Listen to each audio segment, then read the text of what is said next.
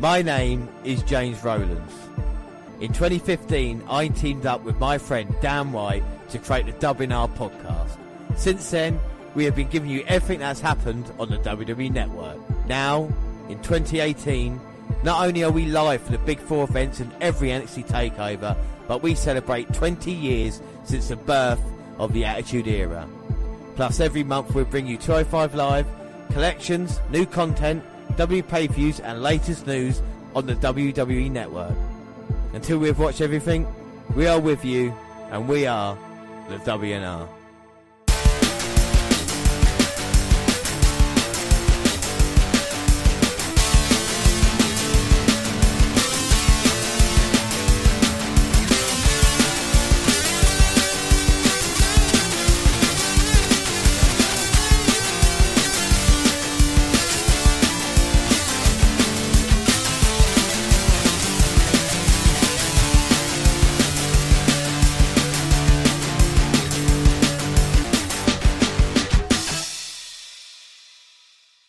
Yes, hello, I am James Rowlands, and as always, I am joined by...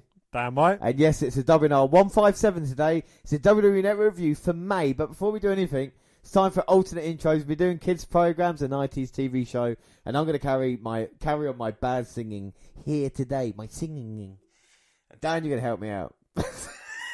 So I'll do the bits in brackets. You do the bits in brackets. So it is Teenage Mutant Ninja Turtles, so you'll understand that. Now we're going to go to the first verse. Ready? They're the world's most fearsome fighting team. We're really hip. They're heroes in a half shell and they're green. Hey, get a grip. Yeah. When the evil Shredder attacks, these turtle boys don't cut him no slack. Yeah. Teenage Mutant Ninja Turtles. Teenage Mutant Ninja Turtles. Splinter taught them to be ninja teens. He's a radical. Leonardo Lee's Donatello does machines. That's a fact, Jack. Raphael was cool but crude. Give me a break. Michelangelo is a party dude. Party! Teenage Mutant Ninja Turtles. Teenage Mutant Ninja Turtles. Teenage Mutant Ninja Turtles. Heroes in a half shell. Turtle power. I think that's the best one we've ever done. And now the proper intro. Every month, we review the latest content on the WWE Network, including collections, new programs, 205 Live, news, and NXT update. But first... So we're catching up from Mania weekend until now. So new network collections for May, and we start off with Patterson and Briscoe, the Stooges. Accomplished champions, legendary entertainers, WWE Hall of Famers. Corporate Stooges? Join Patterson and Gerald Briscoe as they host their very own WWE Network collection. You'll hear firsthand from the bickering old couple as they offer never-before-seen insights on their wildest matches and zaniest moments. Keeping the chairman, Mr. McMahon, happy can cost you, and Patterson and Briscoe often learned that the hard way. Whether it was finding themselves on the business end of beatdowns courtesy of Stone Cold Steve Austin, The Undertaker and Kane, or get mixed up in the unpredictable 24/7 hardcore championship matches, the Stooges always seem to make us laugh. This collection is a must-see for any fan of the Attitude Era. And a couple of matches that we got in there. I mean, we got loads of stuff, but a couple of that I just spring to mind is the King of the Ring bra and panties match between Patterson and Briscoe. I've tried to delete that from my mind. King of the Ring 2000 is all in there. Right, next collection, Dan. Next collection is Mickie James, Crazy Sweetheart. As a groundbreaking and powerful woman, Mickie James has seen and done it all. Mickie grants an exclusive interview to WWE Network and doesn't pull any punches, discussing her toughest opponents and most trying times inside WWE and out. Check out the matches that put the 6-time champion on the map against the likes of WWE Hall of Famers Lita, Beth Phoenix and Trish Stratus. Then join Mickie helps to empower the female superstars of today, such as Becky Lynch, Alexa Bliss and the Empress of Tomorrow, Asuka. Energetic and magnetic, there's no denying Mickie James's ability to entertain the WWE Network universe. Yeah, exactly. And, you know, a couple of matches that speak to mind for me, Mickie James, calls against Trish Stratus at WrestleMania 22. Freeze a crowd. Because it sounds like a porno. It's some exciting news, though. And again, it's one of my wishes has come true.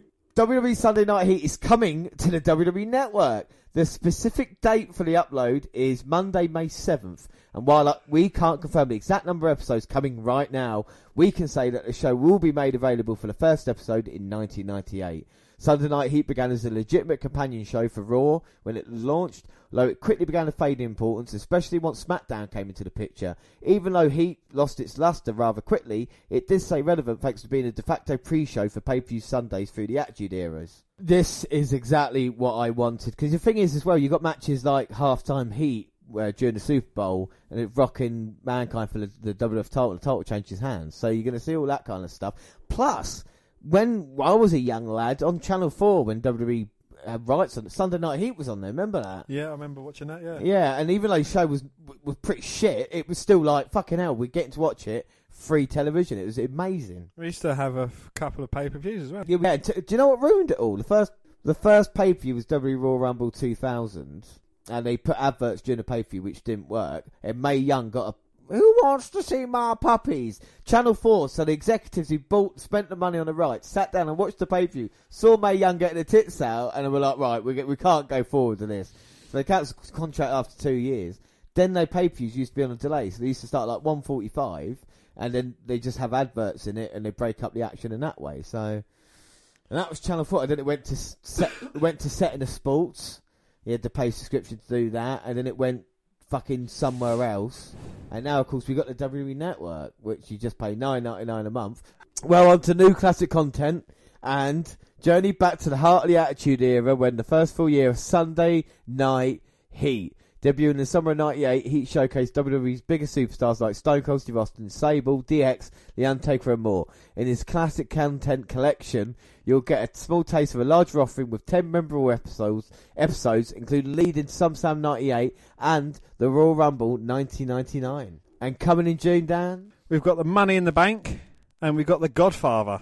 That should be interesting stuff on the way there, but collections are always good, and we've got the new ones. And of course, other new content, WWE Chronicle, Nakamura, April 5th. Now, Chronicle's a new series on the network, and it's quite cool. It's a more chilled out kind of WWE 24, if you know what I mean. They're focusing on Nakamura since his Royal Rumble win up until WrestleMania, and you're trying to get to see more of the man. Now, what I would do in this situation, clip this up and pull it onto episodes of SmackDown, or if he's on Raw, to explain more about the Nakamura character, because you know then why he's quiet and kind of, you know, chilled out, and he's in the zone, even though you see how dangerous he is, working out, you know, surfing, all these other kind of stuff. And also the slow-mos, isn't it, of hitting people with the Kinshasas. Hitting people with the Kinshasa, and good vibrations as well. Oh, the Strowman and Alexa Bliss ride-along as well. Little Big Adventure. That was April 30th, 2018. That was fun, because Titus World Slider on it. But it's just relationship with Strowman and Bliss, isn't it, Dan? I mean, you quite like the odd couple pairing. I do indeed, yes. Beauty and Bliss. I just like their chemistry. They showed brilliant chemistry during the Mixed Match Challenge, and they displayed it here. You know, they're an odd couple, but I don't know, I just think they go together really well. Yeah, no, I really enjoyed it as well. It's like a kind of harmless 20-minute episode, and you see, like I say, the odd couple pairing, and of course what Titus Worldwide bring. And then WWE 24, I did watch it, and I am going to tell you now what I thought of it. And I do love the WWE24 series. It's always great. And this one was about Raw 25. We start the show. This is going to be a quicker version of what I usually do. We start the show with Jericho at the Manhattan Center, and he's on his way to the arena. We see Shane. The only problem for me for this program is that it's a shame Raw 25 was such a fucking letdown in the end, because this is quite a nice companion piece. You see a production meeting, and you actually see it. Vince McMahon's on the table, and everybody else, it's like a fucking big studio thing, and they're all taking orders from him. I would love to be in a production meeting like that, Dan, honestly. You realise just how much work goes into everything that you see on television. There's like 2 locations, of course, and this is at Manhattan Center in Brooklyn. And Letter to Raw. They're basically saying how great Raw is. It's a longer running episodic television show. All great, you know what I mean, and all love and roses and shit. Triple H, Shane McMahon are talking heads, and Shane McMahon said he was a producer when the first set Raw episode, and when it first started, he was actually calling the shots backstage.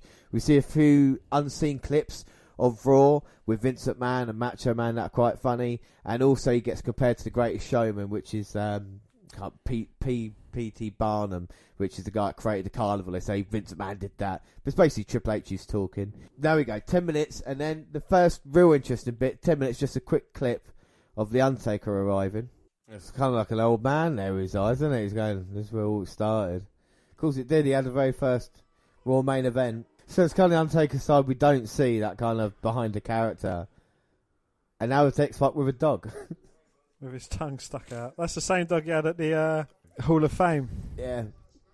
And he took it to Raw 25. Got broken jaw. So his mouth just hangs open. So the Undertaker and X-Pac meet, and X-Pac holds the door open for the Taker. That's it. Just respect right there. So yeah, we see Shawn Michaels there, Scott Hall, X-Pac all coming back, the Undertaker as well, having memories of the past. And now the King and JR are there, and they realise they're faced on a chair. So yeah, JR and King are on the chair. And then we get a kind of look at how good they were as a commentary team. After that, we get Miz and his Raw mystery, like what I did there. Money in the Bank, an IC winner for the first time. And then we see women. We see Trish with the women and co getting excited for the event. Bayley. And then a clip of Jericho backstage getting ready for the event, along with Stone Cold Steve Austin. We see Finn Balor smirking. No, James, he hasn't got a cigarette in his gob. He's just got a smile on his face. X-Pac goes to the barber shop to get ready. With the dog, as well. And then everybody's getting ready backstage. Fans are excited. We see that the TV producers are going to go live for the show. Austin and Vince is the very first segment on Monday Night Raw. And what segment it was, Dan, So Austin stunned Vince and Shane. Gave him a beer bath. Probably the best bit of Raw 25, to be fair. Yeah. It was a bit of a disappointment of a show, but there was some good moments. Thank you for stunning me. Oh, hell yeah. Look how young Showman is there. I love the backstage bits we saw them all hug. They're called Cena and Austin looking at each other now. I think that's probably better than the Raw 25 Yeah, itself. I know. I know. So, after that, Taker is next. And we see Cena watching backstage. Of course, those two are going to have a WrestleMania match, as we know. And then Jericho's in the next segment with Elias. Backstage, Jericho said, yeah, it'd be cool if I just did a backstage thing. GPD then leaves Cena laying out in the middle of the ring, which, to be fair, I'd already forgotten about. When I saw it again, I was like, oh, Indeed, yeah, that did happen, yeah. Then Miz winning the IC title for Roman Reigns. And then after match, Miz taken to the Manhattan Center. He comes right out after he finishes the match, goes backstage and goes, right, you have to come with us. He goes, where? He said, you go to the Manhattan Center, where Bray versus Matt Hardy is also happening. Oh, Miz face promo. He comes out and the Manhattan crowd absolutely loves him. And he gives a promo. Again, couldn't remember it when I first watched it, but it might have been for the crowd. You see the officials liking him and how happy he was with himself. So DX are now out in the Manhattan Center. Your ass better call somebody. Billy Gunn's still in good shape. I think we mentioned that. Ladies and gentlemen, boys and girls, children of all ages, D-Generation proudly brings to you its 4-time tag team champions of the world. Oh, sixth time. The world. All he gets flashbacks is pinning Razor Ramon, going on to fucking China, then that night, Raw 25. That's all he remembers. To be fair, I do think X-Pac is the star of this little show here. We focused on him a little bit, followed them around. I wouldn't mind a WWE Network related reality show following Sean Waltman around to see the shit he gets up to. I'm just watching porn at my house with my 8 dogs. I'm watching One Night in China. Yeah. I like to relive the memories, have a sad wank. So that was Raw 25, basically. A love letter to Raw and to Raw 25, which, like we said, wasn't that great. But let's forget that because I love the behind-the-scenes look at a WWE 24. It's something that I never imagined I would get when I started becoming a wrestling fan, interested in behind the scenes. It kind of blows my mind that we see this now, And I love WWE Network for that. So please more of these programs, and a bit like Chronicle as well. I'll have more of that. I'd love seeing the behind the scenes. Yes, it was definitely a great spectacle. I think the 24 series was actually better than the Raw 25.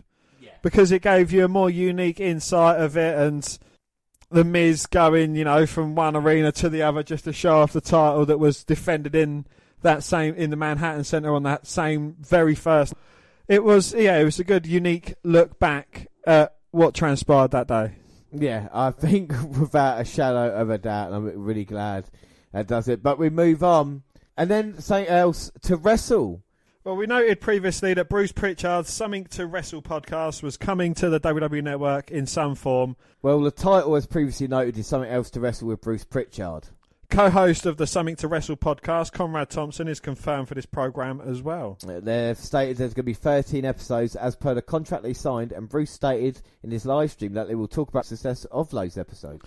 The show will be a video format with Bruce and Conrad both in their respective home offices. Well, Bruce noted he's unsure if actual footage of subjects discussed will be integrated, but that it will be an involving programme, and you should let WWE know on social media if you want to see that.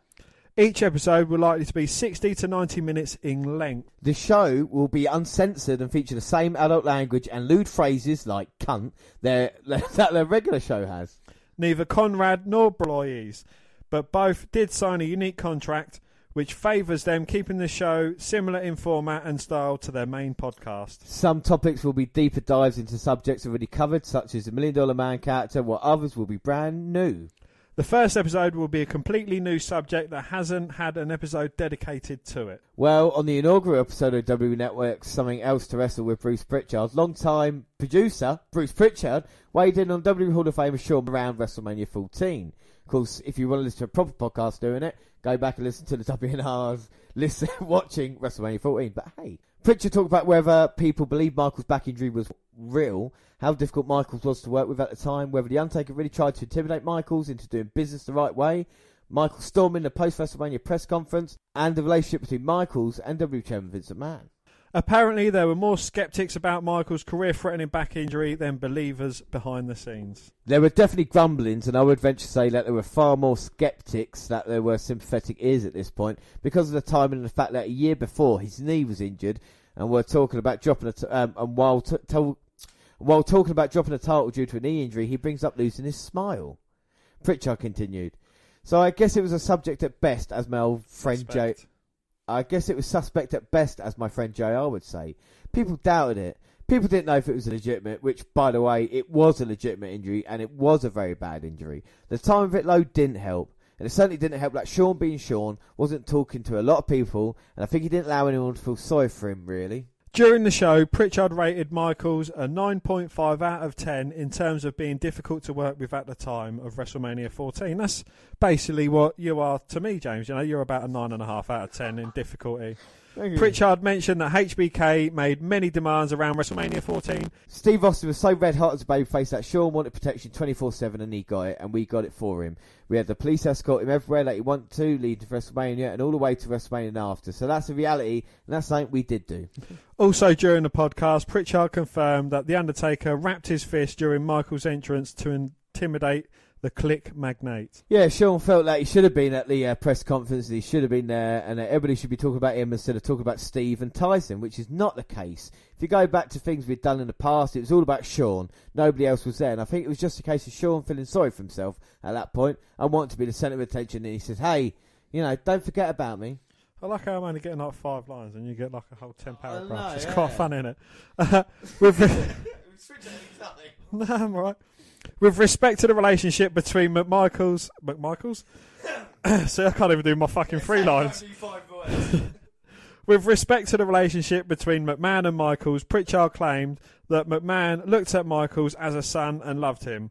Pritchard went on to note that McMahon would never forget that Michaels had a hand in a Montreal screw job. Yeah, Vince has a special place in his heart for Shawn. He does appreciate everything that Shawn did for the company, Pritchard added. I think Vince looked at Shawn, the kind of father-son, and he loved him.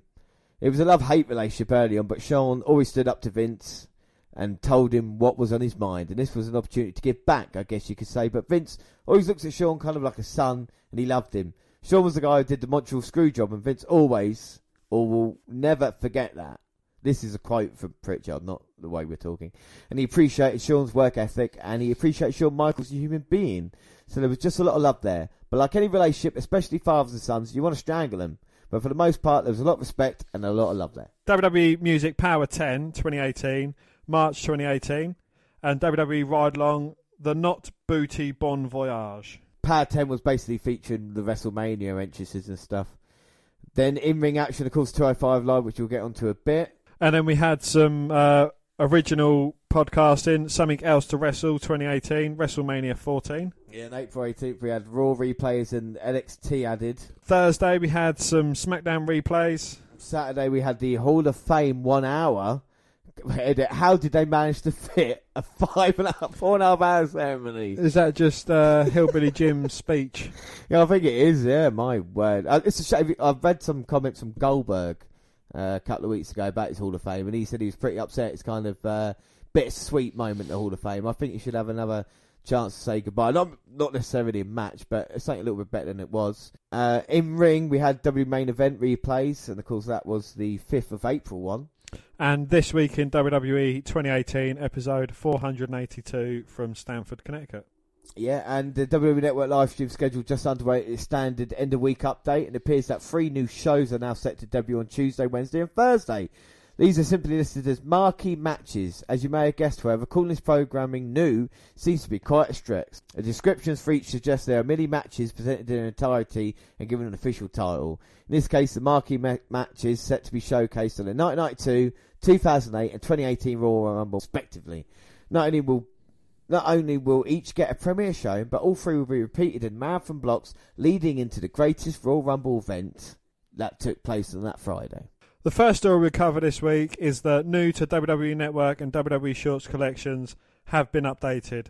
WWE Shorts features a clip of Alexa Bliss, which is definitely worth watching, which adds another entry to the Day Of series. Additionally, Where Are They Now, featuring Santino Marella, was added to the section. Meanwhile, new to WWE Network was updated to reflect the latest WWE Network additions. This includes the latest episodes of 205 Live, This Week in WWE, and even a premiere episode of Something Else to Wrestle with Bruce Pritchard. Additionally, the marquee matches and the greatest Royal Rumble are also included. Yeah, and for fans of the Something Else to Wrestle with Bruce Pritchard on the WWE Network, we've got good news for you, because the 3rd episode's already up, and the subject is the one that may end up causing some controversy in 1995. Fuck me, he's a Shawn Michaels fanatic, isn't he? There are other wrestlers, Bruce. God. It's almost as if like he's going to do a fucking free podcast special on a wrestler or something, you know, like The Undertaker. Who would do that? Well, Shawn Michaels would become a born-again Christian and considerably less controversial during his second long-term run in the WWE, but his run on top in the 1990s was littered with controversy, some legitimate, some rumoured, and some outright untrue. Now, I have seen a bit of this show, and I've got to tell you, I don't like it. The thing I don't like about it, and people might say, how dare you, just because it's another podcast, it's a split screen, and it just Pritchard's face there, and then his mate's face. And if you're gonna have video, like we always said, if we're gonna have video, then we have something to it. You either do it animated, which no one's ever thought about, but if you've got the people that do, you know, Camp WWE and stuff, why can't they try and do that? Or look, they did it with the Ricky Gervais show. Sorry, I'm going off a tangent, but anyway, they could have done that. They could have just had the clips of what they're talking about showing. You know, that's why I quite like. Well, our podcast format is always the best because we're too handsome to look at, James. that is the main reason. People would crash their cars looking at us, but especially Mark Tardis. Yeah. But you know, we'll see what happens. While hardly a breaking story, we feel it's necessary to address a WWE revealed several weeks ago at a business summit that in the future there will be a major WWE Network upgrade, that is tentatively titled WWE Network 2.0. While nothing concrete is yet known, it's safe to assume a lot of the major features that are broken, missing, or just in need of updating will be covered, fixed or enhanced whenever this actually takes place. It would also likely be when tiered pricing is introduced. Well, the latest WWE Network pick of the week features a Raw General Manager, Olympic gold medalist and WWE Hall of Famer Kurt Angle. You sure he's got enough, you know what I mean, titles? WWE Network pick doesn't happen to be something that directly involves him, however. His pick is Bruno, which is a new documentary made for the recently deceased Bruno. So can I just say that the pick of the week is Kurt Angle, but he picked someone else. Well, no disrespect to Bruno Sammartino and his family, but I just wanted to get to grips with this. Well, he quickly introduces the documentary before we see a clip of Triple H trying to get Bruno back into the WWE fold. The entire show is available anytime on demand. The final tidbit for this week. Tidbit, that's a funny word. Tidbit. Tidbit. The final tidbit for this week is that the Flashback Friday collection has not been updated. Boo! There has been a lot of speculation as to whether Flashback Friday has a future ever since WWE.com stopped updating their page dedicated to it. Then they stopped airing shows associated with FBF on the live stream. Now, this week, they didn't even update the collection, leading many to believe the concept is as good as Bruno Sammartino. Dead. Too soon. While unconfirmed, don't be surprised to see the set disappear in the coming week. Below is a list of shows listed for last week's set and maybe the final Flashback Friday, the other big event edition of FBF. Well, WWE In Your House, Good Friends, Better Enemies, 1996. WWE In Your House, Revenge of the Taker, 97. WWE Unforgiven, 1998.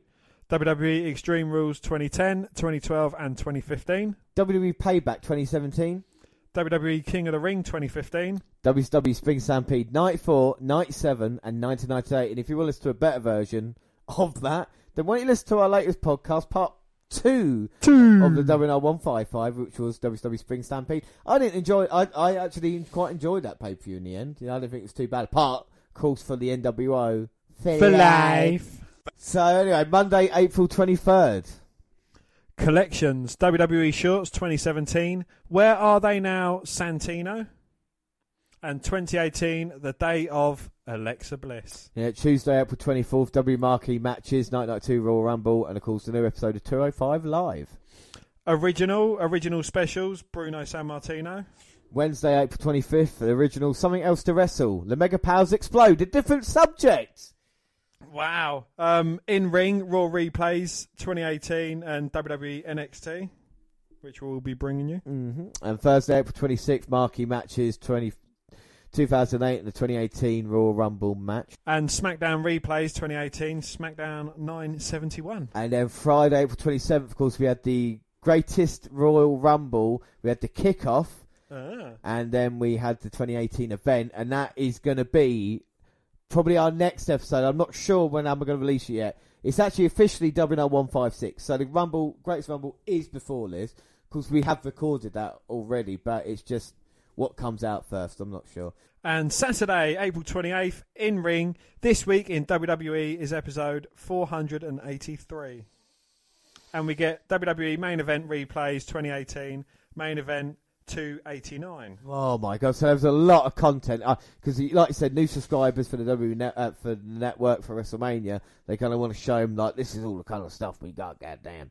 And of course, Camp WWE, the animated show, Series 2 will begin the 7th of May. Oh hi guys, I'm in a tent. So now it's time for 205. For too long they've held the reign. Now it's time we take the crown. Right back from all the ones who went out of the ring. It's time to break us down.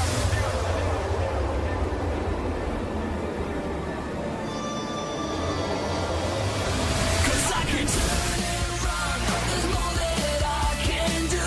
This is war. Now this is war. Cause as long as we still got a reason to hold on with. I'm gonna stop believing.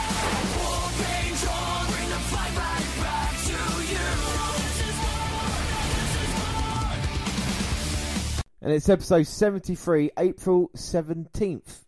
And Buddy Murphy wants the belt. Voiceover guy recaps the month-long Itami Tozawa versus Lucha House Party feud, which gives us tonight's featured match, and then it's Hail the Crown. Well, Vic Joseph and Percy Watson send congratulations to new father Nigel McGuinness. Then they tease repercussions for Buddy Murphy after a sneak attack on the champ last Tuesday.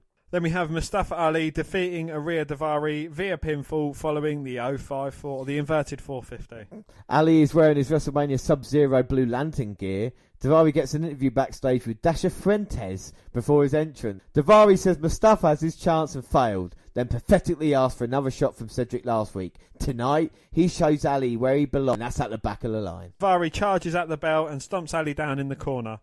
The Chicagoan fights back, but the tone is set for another inspired comeback for Mustafa.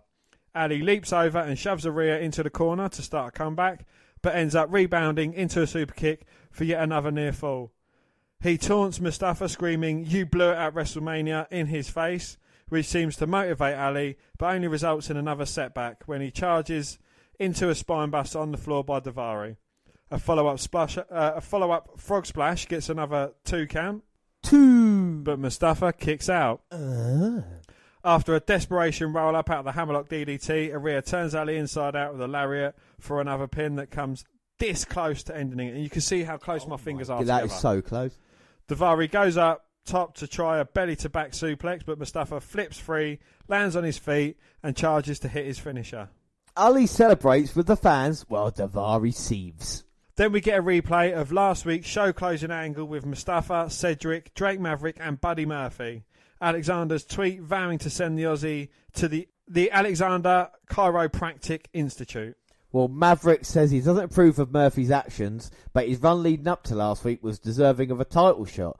So he made a match between Cedric and Buddy for the greatest Royal Rumble. But then Murphy didn't make the weight. You fucking idiot. Coming in over £207 at the last mandatory weigh-in. Why don't you just chop off your hand? Instead, there will be a gauntlet match next Tuesday with the winner going to Jeddah to challenge for the title on April 27th. And then we get the Brian Kendrick and Jack Gallagher defeating these guys via submission with Captain's Hook. Well, then Kendrick worked on sadistically targeting the arm. He eventually stumbles to the corner for a hesitant tag from guy number 2, and TBK goes to work on his lower back.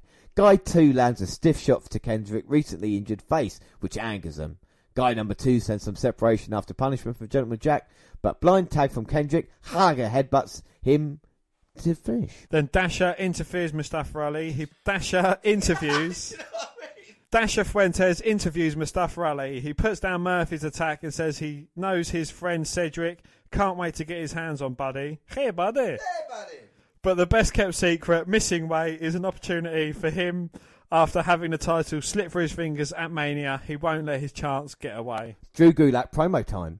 He says he once again proved last week that aerial attacks have no match for his ground-based offense. Having dispatched Mark Andrews, he's prepared to deal with his former partner Tony Nese's misguiding attempts at retribution. Nese thinks he has a right to climb the ladder because he has washboard abs, which he does. But Gulak has bigger plans to spread his message, and that's winning the Cruiserweight title by first winning the gauntlet. Whoever steps to him will tap out.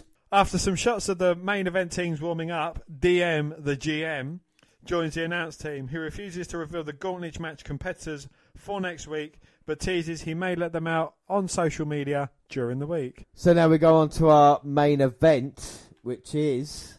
So up next, we've got the main event, and that is the Lucha House Party. Lince Dorado and Grand Metalik versus Hideo Itami and Akira Tozawa. And as Tozawa and Itami come out, looks like Metalik and Dorado are going to go and meet them on the stage, the entranceway, if you will. And like I said, this feud has been really intense recently. Itami and Tozawa bringing in Metalik and Dorado. Oh, they get drop kicked off. And the Lucha House Party go flying through the ropes, suicide dives, taking out Itami and Tozawa. And Dorado nearly landed on his neck there. And they seem up for it, Lucha House Party. They're bringing a fight here. Well, no count-outs, of course. This is anything goes. And this animosity's been building for weeks. We're underway, and Itami out the ring now, and Metalik Dorado going to double-team Itami. Oh, great tag team moves. We've got a helicopter going on there as he gets slammed onto Itami's face. Tozawa in to break up the count. And now Metalik stopping Tozawa, shoving him back in the corner. Him and Dorado going to team up on him. I know they've got a couple of masks teaming up, but having a couple of Asians teaming up together as well, do you not think that's a bit racist? Yeah, I do. I do, because it's like, well, they must know each other. Because otherwise, why else would you put them together? You put two white guys, you'd be like, why are they a tag team? It doesn't make any sense. You've got three masks, haven't you? Kalisto looking on. There's Dorado and Metalik. And again, I know they're individuals, but if they're like a team, shouldn't they be wearing like the same colour? Like Metalik looks like a bad guy here, you know? What, all in black? Yeah, exactly. Like, he doesn't look like he's associated really with... He looks really like devious. I know. And Dorado looks kind of more friendly, but still looks a bit odd. And Tozawa and Itami obviously not bothering about looking like Three masks don't equal one Rey Mysterio. No, that's true. Well, we found out with Sin Cara, didn't we, that it wouldn't work. 4 masks. Tozawa sending Dorado out. Getting caught on the apron by Metalik, kicking Dorado. Itami off the apron. Oh, what a knee that was. Oh. Tozawa going flying, handspring back elbow there on the outside, taking down both members of the LHP. Now Tozawa trying to get the crowd into it. What's he doing, James? He's ah. And now Tozawa and Itami seems he's got better kicks in the corner. I think it's Itami there. So who are the heels and who are the faces? Because Itami's a heel. Tozawa, I thought he was a face. Lucha House Party are faces. Maybe Itami and Tozawa maybe be heels a little bit. We be heels. But again, there's no. Oh, what? Because they're evil Asians? Not because of that. Just because. I don't know. I don't make the fucking matches, do I? I don't know why they're doing this. I'm sorry, James Maverick. No, Jesus Christ, son. So what would you do then to liven up 205 Live? This is the main event. 205. What would you do if would you introduce Cruiserweight tag team division? What would you do? What would you make tag it team division? Yeah, it seems I'd have a tournament as well. And what teams would you have? We've got enough time in this match. What teams? It's hard, is it? I'd have a potluck drawing of the teams. So I'd have every cruiserweight's name into a bowl. Yeah.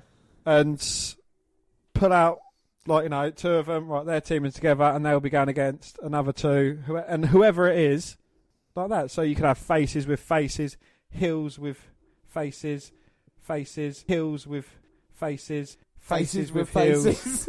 Exactly. I see. Yeah, I mean, I don't know what Sin Cara's doing, but you would maybe bring back Lucha. Oh, we've had a tap out. No, we haven't. We have Lucha Dragons were around, weren't they? Their tag team. Maybe the Young Bucks, but you don't want to get tired of the kind of cruiserweight. Oh, cruiserweight tag. Well, double submission there for who was it? Well, Itami had Dorado, and Metallic had Tozawa, and then Metallic dropped Tozawa onto Itami, who then broke the hold on Dorado. So that was clever of them, and now Itami trying to rip the mask off Dorado. And Tozawa, like you said, looking the other way. But is he happy with the actions of Itami? As soon as a beat down onto from Dorado onto Itami, then Tozawa gets involved and kind of breaks it up. Right, now he's looking to make a tag, but this ain't a tag team match. Oh, small package though. 1, 2. But Itami there to break it up.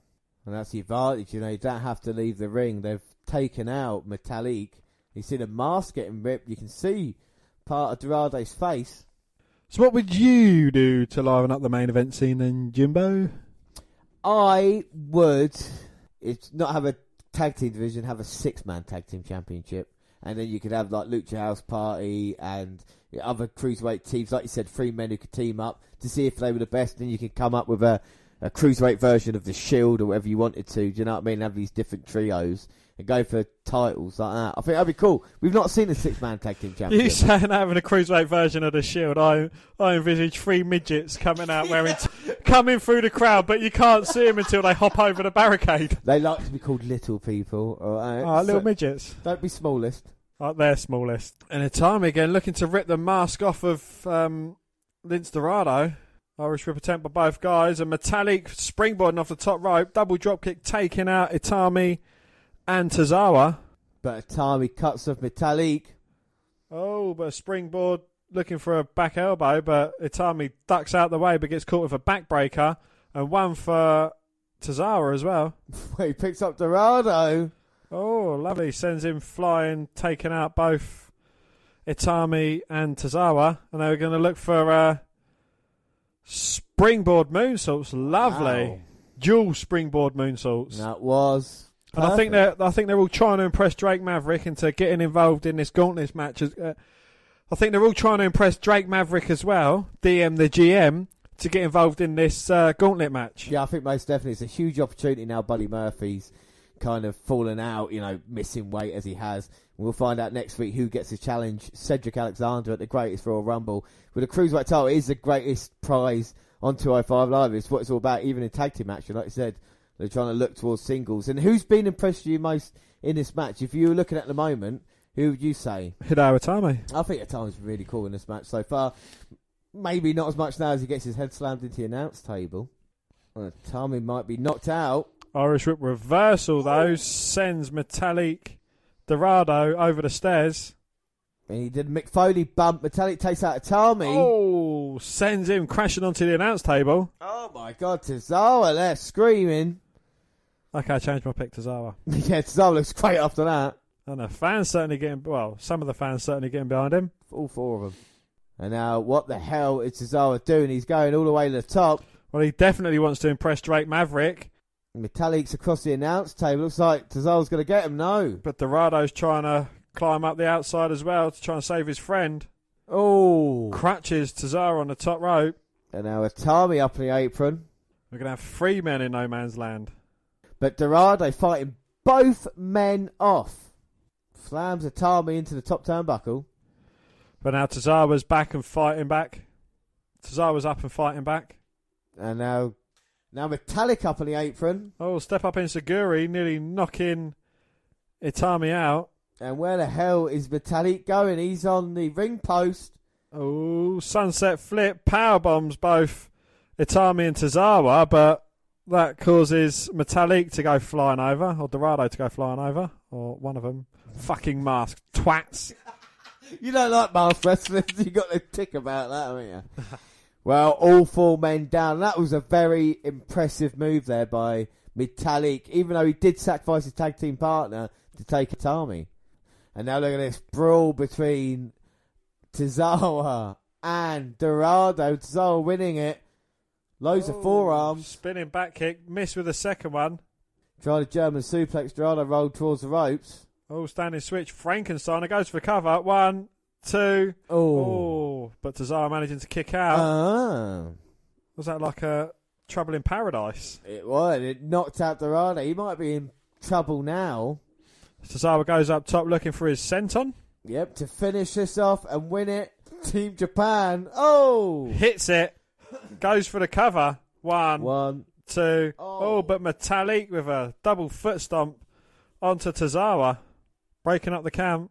And now Metallic saying this is over. Metallic driver. No, Tozawa manages to roll out of it.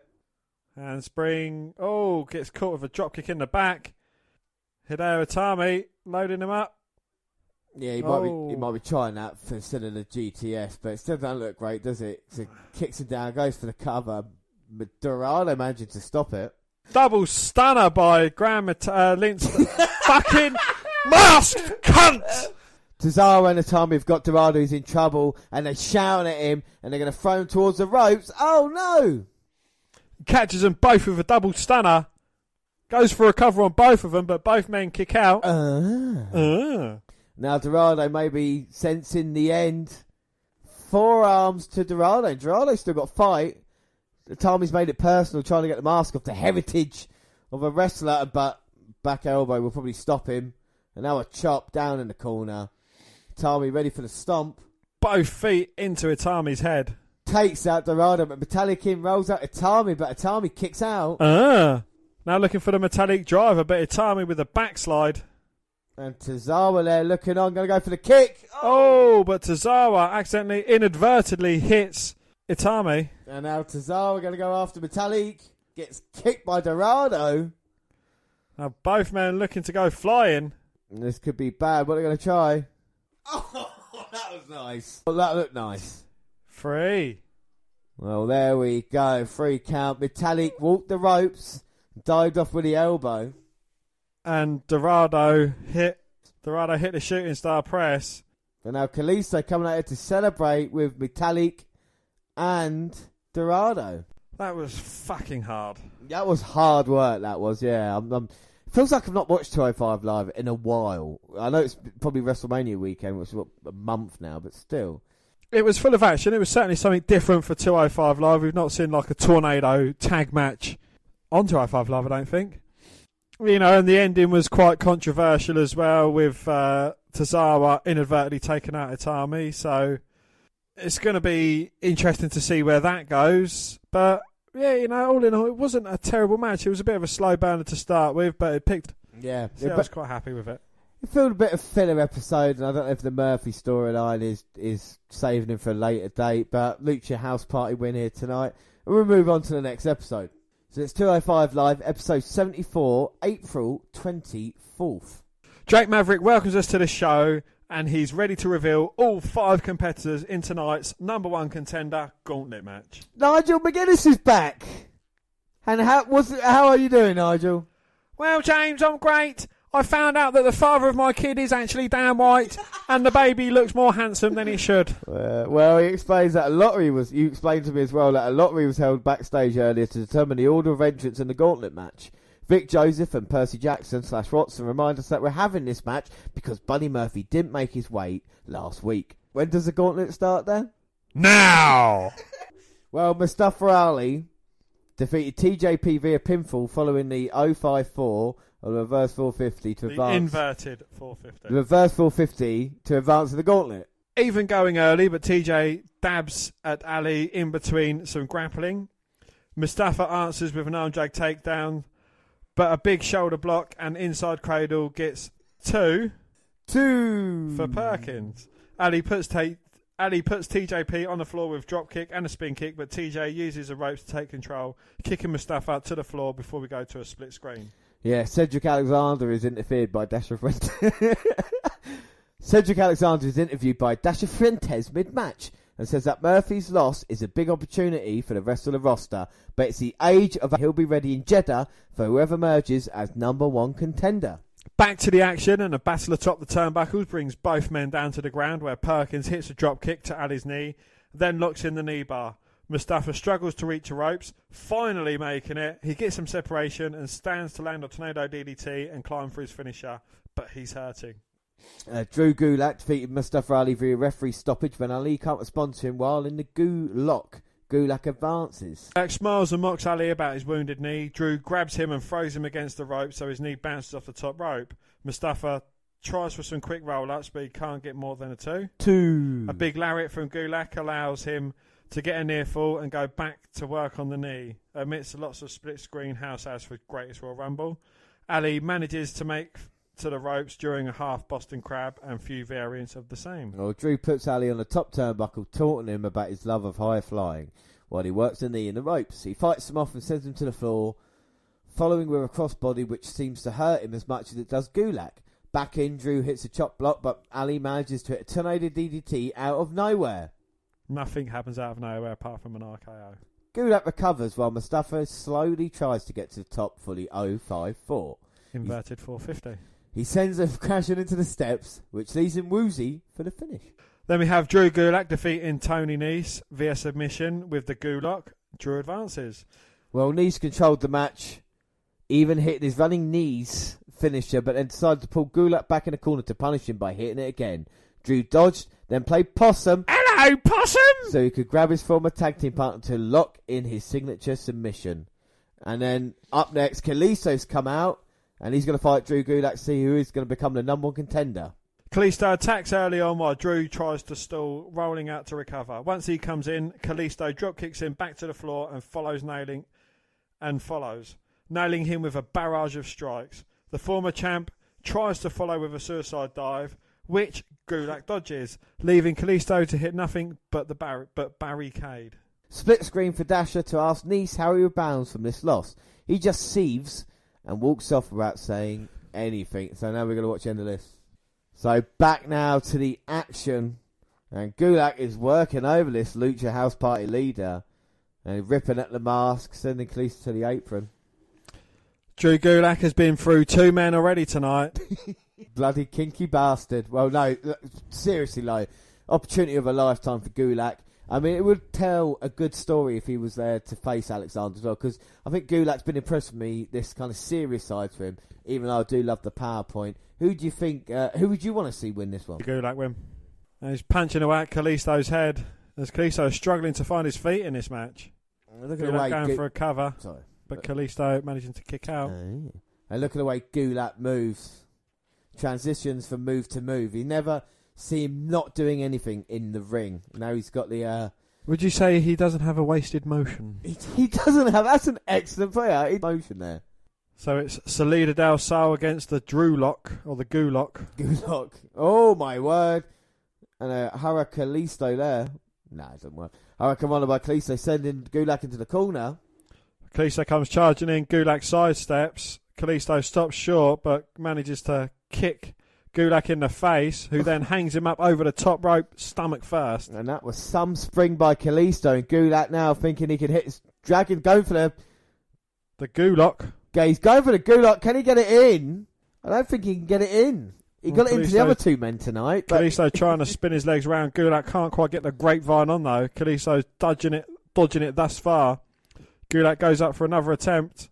And now Gulak. Oh, now Kalisto there. Well, it's prime position for a Salida del Sol. Gulak's trying to fight out, but Kalisto sends him headfirst into the second turnbuckle. And now Gulak doesn't know where he is. And Salida del Sol. 1, 2, 3. Oh my word, gets a job done there. Kalisto's number one contender. Bit of a surprise, out of nowhere. Nothing happens out of nowhere but an RKO, James. Yeah. Oh look, they've changed the what the fuck they're called. They were just plain last week, weren't they? And now they're Mexican flag. He just broke it. He's just broke it. Yeah, go on, throw it away.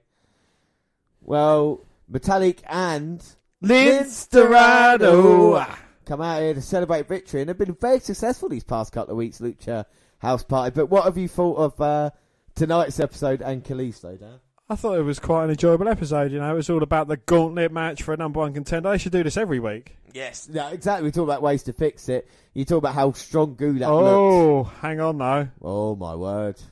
Cedric Alexander's music hits. He walks out, title atop his shoulder. And Alexander clapping for Kalisto, and very, very impressive. But I think the man of the night has to be Drew Gulak with his performance. 3 really good matches. He's still got the rivalry with Tony Nese to build up on, and I think he'll be there soon. Yeah, Gulak will be the friend for me. And we finish off with a show for the greatest Royal Rumble, which of course was our last episode. So we can now tell you that Alexander did defeat Kalisto to retain the Cruiserweight title. So that's the story. So we move on to our next episode of 205 Live. So it is 205 Live, episode 75, and it is the 1st of May. Happy birthday, Mason. It's my little brother's birthday, May the 1st. Yeah, do you know something else? Not saying it's not more important, because of course, happy birthday. But as we're recording this 3rd of May, tomorrow, May the 4th, Star Wars Day. No, that's not an important thing.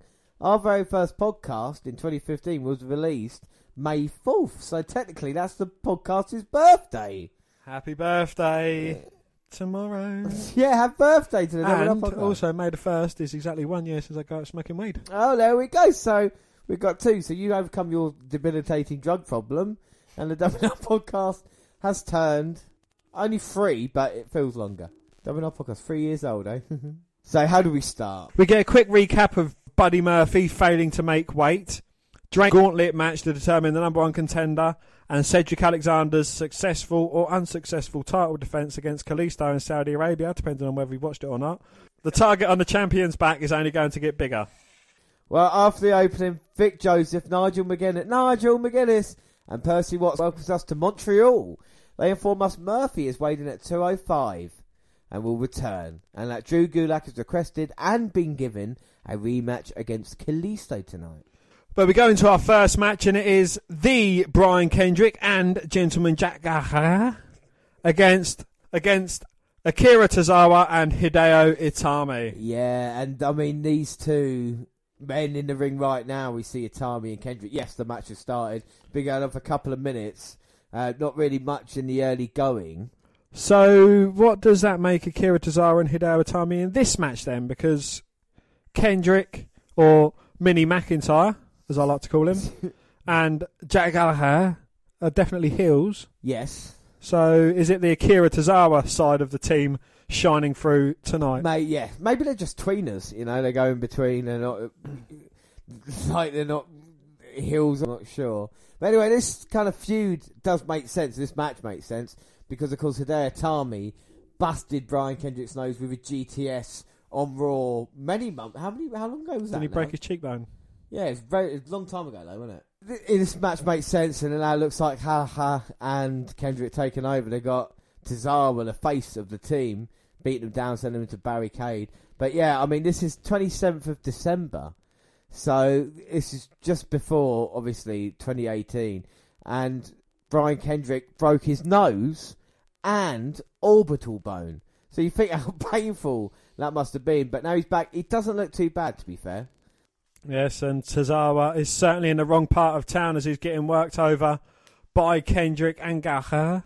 He's looking for the hot tag to Itami. He's getting out of submission now. Here comes Itami, hot tag. Oh, and he comes in on fire, baby. He's on fire, baby. With the kicks to Kendrick, looking to break some more bones. And he screams at Kendrick. Kendrick must have faith in Itami because it was, like we say, a major injury. Major injury. Oh, and Itami sends Kaha off the apron. Foot up to the charging in Kendrick. Oh, tornado DDT, but hangs him up over the top rope. Goes up in the top. With a clothesline to Kendrick. Goes for the cover. 1, 2. Oh, but Kendrick managing to kick out. And now Itami trying to get in the crowd, but as you pointed out, Dan, he's neither face or heel, so why should the fans care about where he's going? But he does slap Kendrick down in the corner. And this is an impressive move for Itami. Comes flying in with a double foot stomp.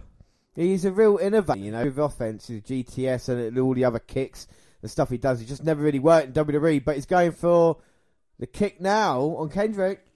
No, but Kendrick manages to get out of it.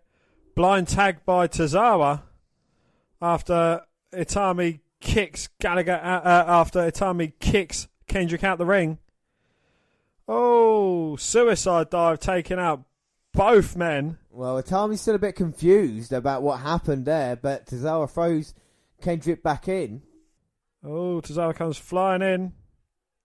Wow. He's got his submission locked in. All his weight on Kendrick while he's got the armbar locked in. Wrapped around his body, but Gentleman Jack in to stop the submission and take out Itami.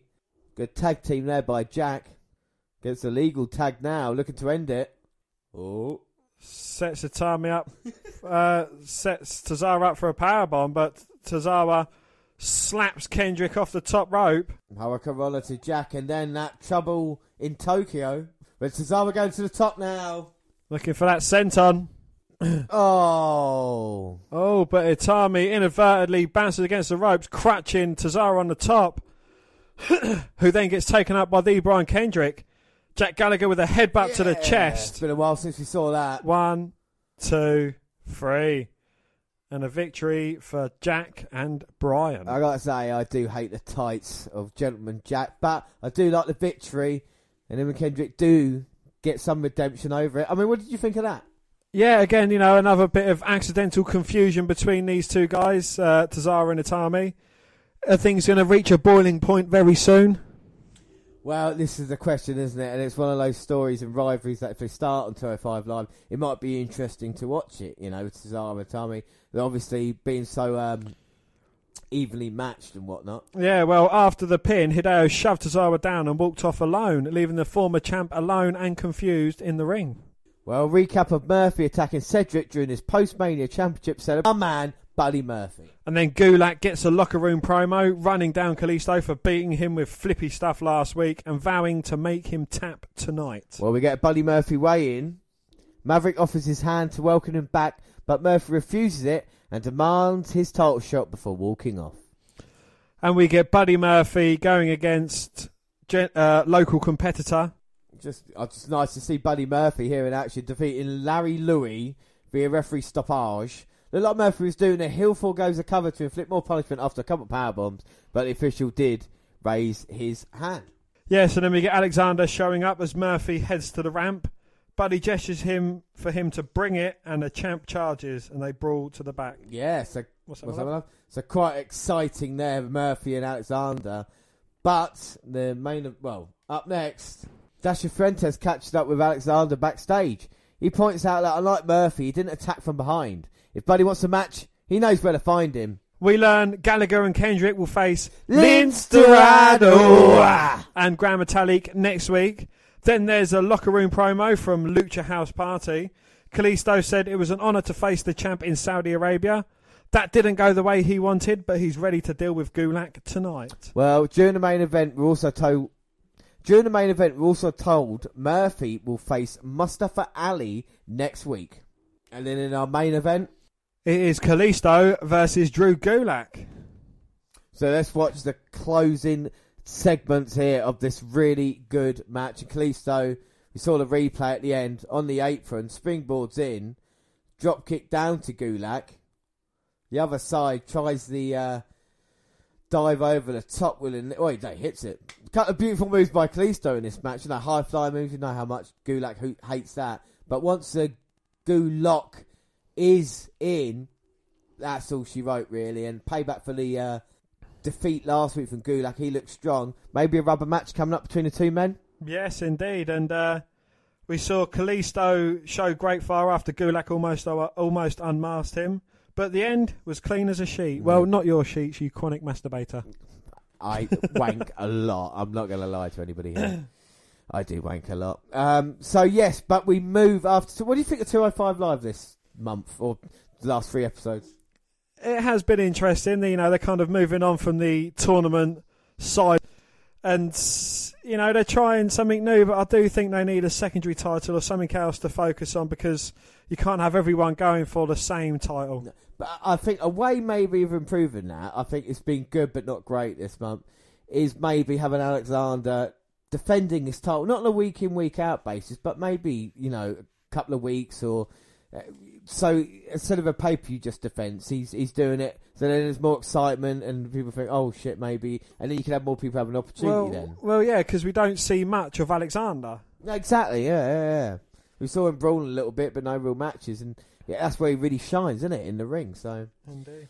But anyway, we move on to news. And WWE obtains restraining order against fan who smeared feces on training facility. I'm sorry, really? We only have the best news here. Yes, WWE had to obtain a restraining order against a fan who desecrated the company's training facility in Orlando on multiple occasions. On multiple occasions. So we didn't just smear shit one time, multiple occasions. I have many questions upon this, but one, was it his own feces? Right, why would that? Okay, right, yeah, what was your other question? Was he wearing gloves, or was it barehanded? I would like the fact that he would just go in there, take a big handful. Or, what would he be doing? What, you think he's taking buckets with him? Exactly. Was he going in there, shitting in his hand and wiping it up the wall? Yeah. Or was he against the wall, shitting down it? Did he have toilet paper as well? Was he wiping his bum after smearing his feces? Maybe he was throwing, like, shitting hand, or maybe he was trying to lean, like, you know, up against the building and then shit at the building, maybe, or wipe his ass against. But it says smearing feces. Yeah, but then again, if you can smear, well, I have some bad, you know what I mean, like. You've had a smearer, do you know what I mean? Like, sometimes it's not. Anyway. Well, per court documents obtained by TMZ Sports, Armando Alejandro Montalvo smeared his own feces all over the W Performance Center in 2015. Look, if you throw enough shit at the wall, something's going to stick. And that is where they created Roman Reigns. Believe that. Well, Montalvo showed up at WWE event in Florida last month and was harassing company employees. His hands are covered in shit. Shake my hand. He recently posted a message on Instagram, cryptically threatening WWE wrestlers and staff, leading the company to get an immediate restraining order to prevent him from causing any further problems. Very interesting story to start, but now some serious news. And this was huge news just after WrestleMania. We haven't yet spoken about, but we're going to delve right into the subject now. John Cena and Nikki Bella break up after a 6-year relationship, and they end their engagement. Oh, no.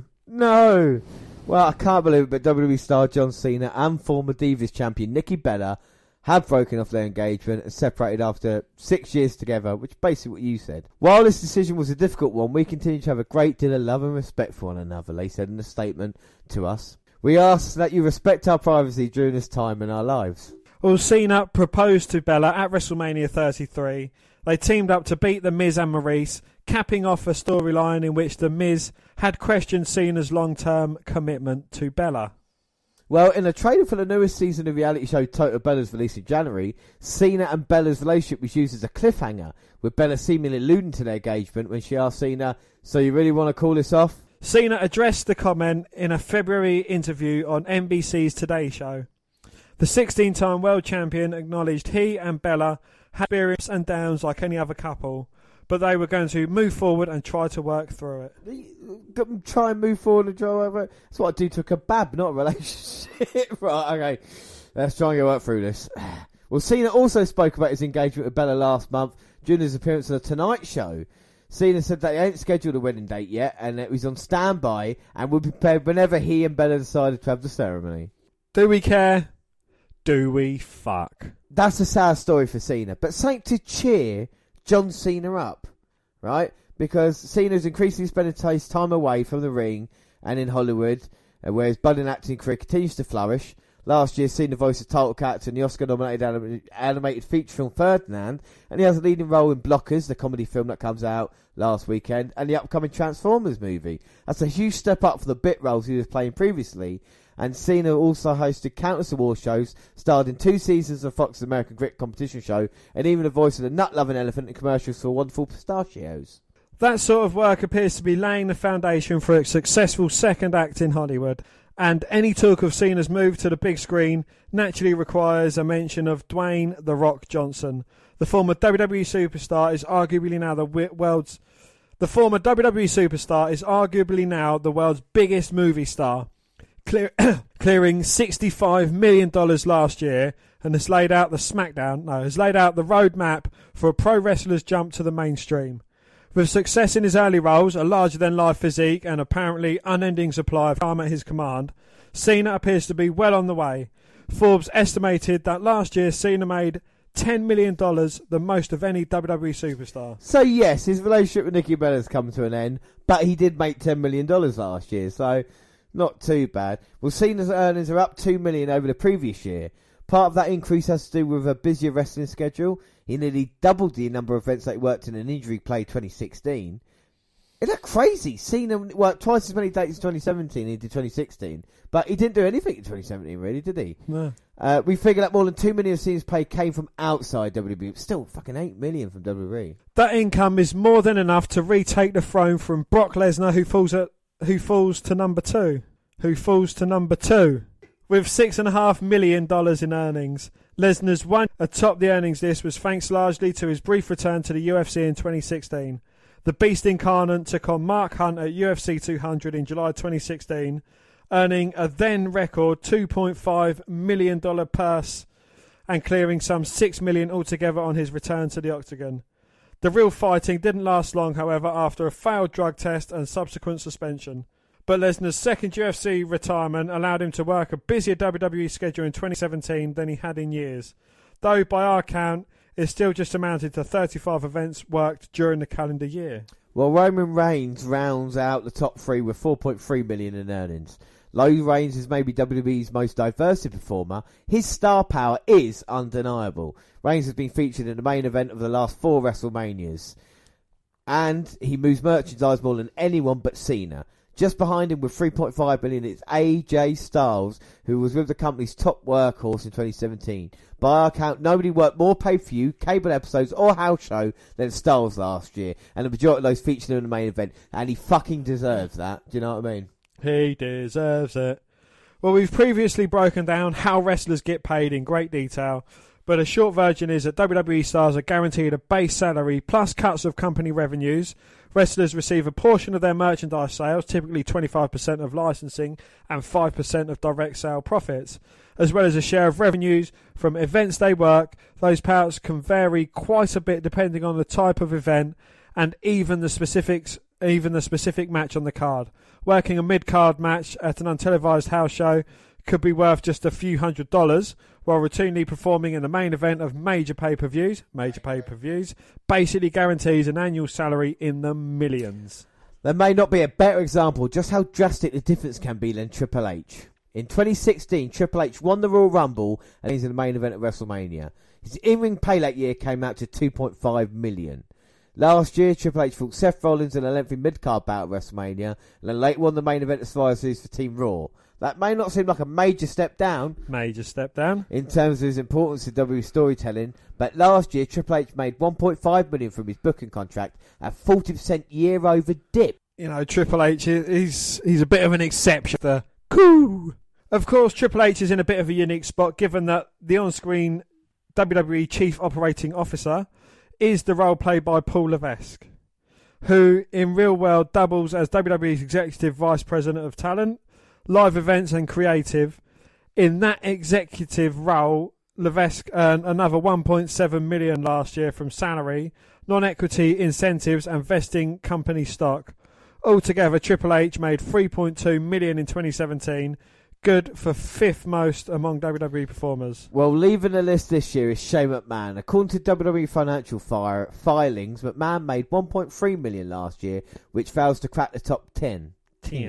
We've also admitted two other McMahons, WWE Chairman Vince and his daughter Stephanie, who is WWE's Chief Brand Officer, or Sybil. Because limited performers who fought at least one match in 2017, Stephanie McMahon will likely join the ranks next year thanks to her WrestleMania match with Ronda Rousey. Last year McMahon made $2.2 million, which would have been good for number 9 on the list. Vince McMahon made $3.1 million from executive pay last year, but his on-screen time is limited to sporadic appearances. Replacing Shane McMahon is Kevin Owens, who ranks 10th with $2 million in earnings. The Canadian wrestler had runs as Universal Champion early 2017, and he was among the companies throughout the year.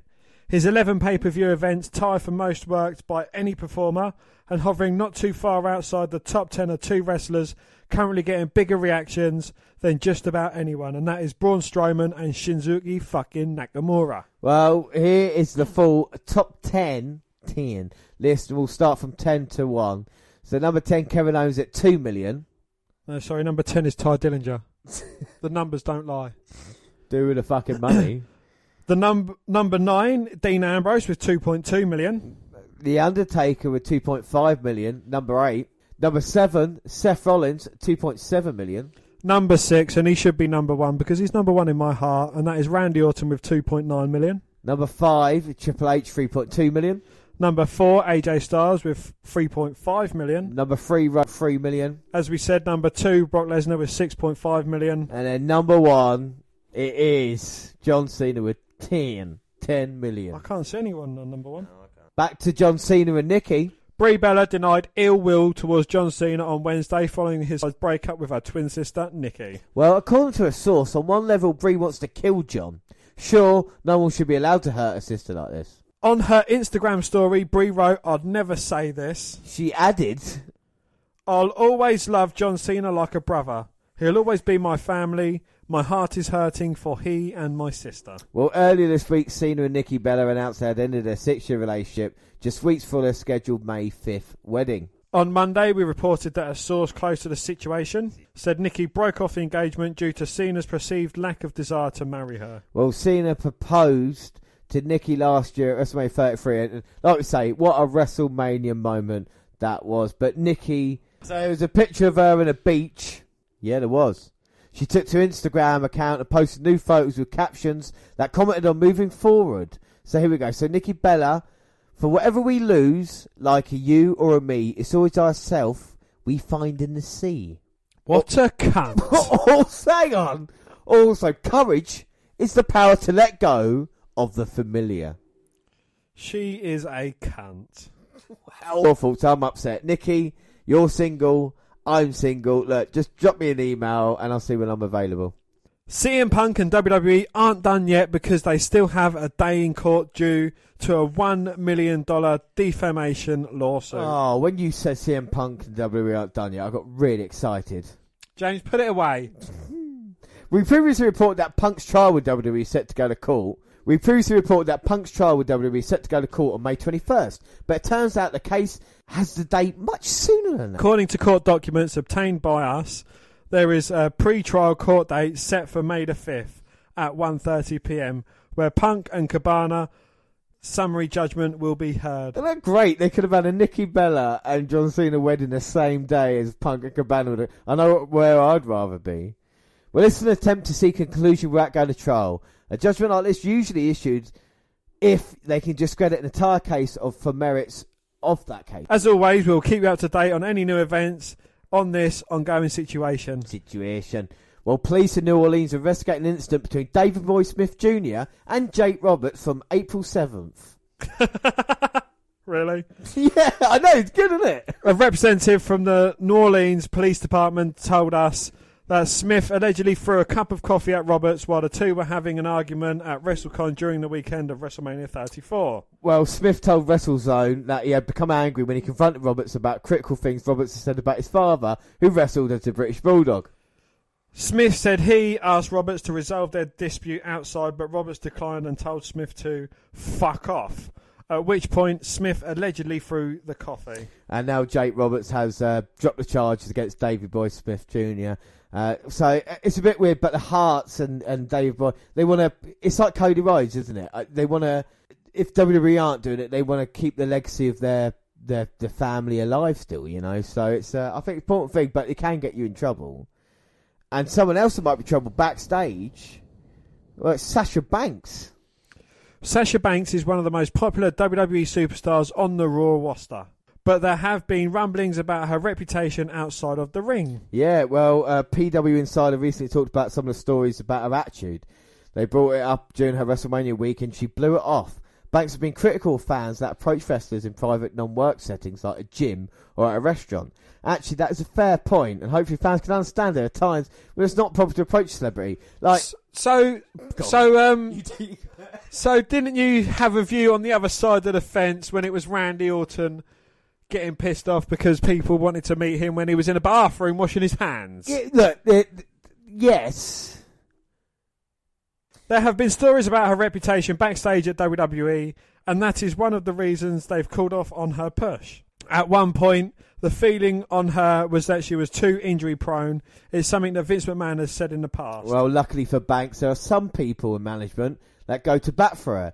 If the backstage issues are a problem, hopefully she can work on that so she can get back in the main event picture for the Raw Women's Championship. And for now, she's in a feud with Bayley, another WWE superstar that has cooled off in recent months. It's still a mid-card feud, but there is so much more they can do. There's so much more they can do with both of these women. Well, satanic fire demon Kane has taken the next step towards becoming a Tennessee mayor. Glenn Jacobs, the man behind the Raw Cube State Mask and the Holy Fire Powers, won a narrow victory in a primary. It looks like he'll be headed to the general election, Republican nominee for Knox County. Tennessee's mayor, via WWE.com, who are hilariously careful about not mentioning the actual name. The former WWE champion announced his candidacy in April of last year and has been campaigning ever since, while still finding time to compete at events like the Royal Rumble and WrestleMania's Andre the Giant Memorial Battle Royal. Kane won the initial tally by 17 votes. Though the count is not yet official, there are still provisional ballots to be counted over the next several days. Congratulations to Kane on the newest chapter in his storied career. I'm sorry, but people going for mayor and things like that, they've often got scandals coming up. So what about the Katie Vick? He killed Katie Vick. I know. It's true. And he chokeslammed his brother into his parents' caskets that we just saw recently as well. He set JR on fire. He tried to kill Shane McMahon in the car. I mean, the video evidence is damning. But Trump is president, Dan. Yes, and that can happen. If we're Kane, we're locking up that nomination and getting elected to the office of mayor based solely on has your party's candidate ever tied Shane McMahon to one of the posts of a wrestling ring and shocked his balls with a car battery and some jumper cables platform? So, yes, arrivals. And Beyond Wrestling said goodbye to Martin Stone, a.k.a. Danny Burch, at their show on Sunday.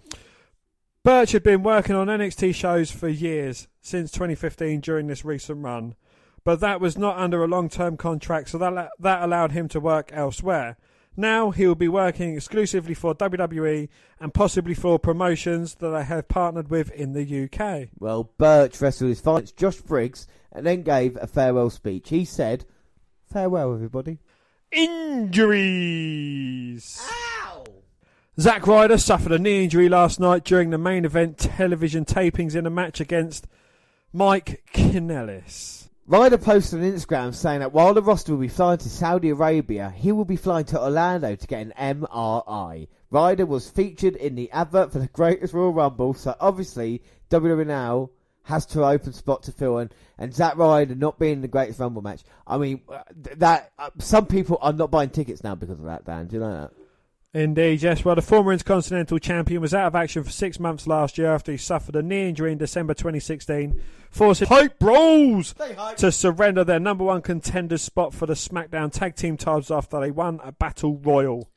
Wow, so Zack Ryder is going to be out a matter of time, and Mojo Rawley is not injured, he's just not getting used anymore. And depending on who you ask, Dean Ambrose will be back in WWE in a few weeks or in September. Oh, thanks. Good information has been hard to come by on his status, and that trend just got another data point. Well, reports that Ambrose was sighted in Birmingham, Alabama, WWE's orthopedic headquarters last week for more physical therapy. That doesn't leave much for deduction other than establishing that Ambrose routinely pops into rehab his triceps. When Ambrose had surgery to fix the busted muscle, after estimation he'd be coming back soon after WrestleMania. Then WWE threw us all off by declaring he'd be out past SummerSlam. However, Seth Rollins is telling a much different story. Continental Champion sat down with Cape Town, South Africa's 94.5, and the topic of his injured Shield comrade came up. And according to Rollins, Ambrose will be back well before WWE's September target date. South Africa, diplomatic community. Crunchy fucking pronouns. Now fucking tell me, Seth Rollins, what happened with Dean Ambrose? And Seth Rollins said he had some pretty extensive tricep surgery earlier this year, so he's definitely still on the mend and rehabbing. But he'll be back and better than ever. You wait. Summertime, maybe late spring. According to Google, summer officially begins on June the 21st, making next month constitute as late spring. If Rollins' words hold true, Ambrose could be back by Mother's Day. Well, upon learning of Ambrose's injury, that was the original timeline we all expected. However, when WWE slapped the September prognosis on return, we were left to scratch our heads. However, for the sake of dramatic return, WWE typically overestimates recovery time for its superstars. That way, when they come back 3 months early, WWE can tout the return as miraculous. Well, Dean's return promises a few untapped juicy scenarios. Before his untimely injury, it was rumoured that he was set to become a villain. This likely would have hinged on him betraying Rollins and Roman Reigns, which would have led to a WrestleMania match between Seth and Dean. Obviously, that didn't happen, but that doesn't mean the notion of Ambrose's heel turn is dead. Well, when Ambrose returns, whether it be May or September, we should be on high alert for him to do something terrible to Rollins. But he'll need to heal up first. Get it? Oh, yeah. We'll keep our fingers crossed that WWE overestimated recovery time and Dean can come back in the next few weeks. Well, we'll just have to wait and see. Well, fans hoped that after an extensive open heart surgery, WWE and WCW legend Vader could avoid the hospital for a lengthy period. However, just days after his massive operation, the 63-year-old is already having issues. On Thursdays, Vader updated his followers with a troubling message that had him heading back to the hospital citing severe pain and a case of pneumonia. Vader sought immediate medical attention. Damn! I have bad news. I'm back in the hospital. Pain is through the roof and they say I have pneumonia. Can't breathe, but I am still fighting, he wrote. While Vader hasn't updated his status, he's made several tweets since the one you just said, and we can only assume that things have stabilised. Well, earlier this week, Vader shared a grisly photo of his scar from the massive surgery. He said, they had me, but I kicked out of two. Two. The surgeon confessed he had a few too many. What? That's why the scar is off centre. Oh, that man, my life. Thank you, Jesus. Since rising from the operating table, Vader has launched an informal PSA campaign advocating routine checkups of the heart. Vader says he has no symptoms, but had 5 clogged arteries, making his mortality a ticking time bomb. Well, Vader attributes his heart crisis to decades of poor dieting and urges anyone who listened to eat more consciously. Vader discussed his medical condition in an interview with Bill Apter prior to his surgery back in March. He said, I literally had 10 blood vessels that are clogged, over 90% of my heart. I guess just put it mildly, I'm a bum. I went in for a routine visit. I was having chest pains, and I go see him, his doctor, and he says, you need to go to the hospital. I said, oh God, when? In the next couple of weeks? I got bookings, and I got this, and I got that. He says, no, right now. So he basically gave me some injectable blood thinners right then. Vader noted that the blood thinners kept him from having a heart attack. Here's the deal. I was afraid, Vader said. I said, hey, my heart feels great. I'm wrestling. I'm riding the bike 30 minutes hard. There's no fine. Well, guess what?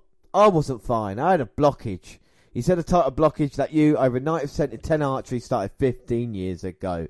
So when you say you came in 10 years, even 8 years ago and got checked out and found some blockage, we could have gone in there without a catheter, basically stuck a cable in my groin and worked it out through my stomach and cleaned it out. It's been a tumultuous 2018 for the big man, but it looks like he's finally on the up and up. While a return to the hospital is certainly alarming, hopefully it's only a minor bump in this road to recovery. Well, WWE are planning NXT expansion through global localization of performance centers and regional territory. So WWE wants to take over the world. As the largest and most profitable professional wrestling organisation, WWE has already expanded their brand on a global level with live events and talent being recruited from all corners of the map. Now WWE expanding even further by using their model for NXT locations around the globe. Triple H, who championed and helped build NXT into a feeder system for the main WWE roster, revealed plans for even more expansion to help cultivate and foster talent from countries all over the world. With Raw and SmackDown Live calling up all of my NXT superstars, I quickly realised NXT needed a feeder system of its own. Levesque explained when speaking at the WWE 2018 Business Partner Summit. We had to reimagine once again how and where we were recruiting, not only in the United States, but outside as well. The plan to expand falls under what Triple H calls global localization, a term he's actually trademarking, where WWE will establish performance centres and NXT-style brands in local markets around the world. The first example of this kind of expansion with WWE is launching a United Kingdom tournament that crowned a champion last year, and another version of the same event takes place in June. Now WWE plans to expand that same kind of footprint in new markets around the globe, like Saudi Arabia, and of course Asia, and all these other places. And what's really scary is the picture. It looks like Dad's Army, or I think we'll post it on. That's what's Triple H's grand plan, is to take over the world and build the young talent in all the countries and fucking take them there. So we're going to have an NXT UK, basically. I'm looking forward to seeing talent from all over the world. We now go to my favourite time of the month. When does NXT Update start? Now!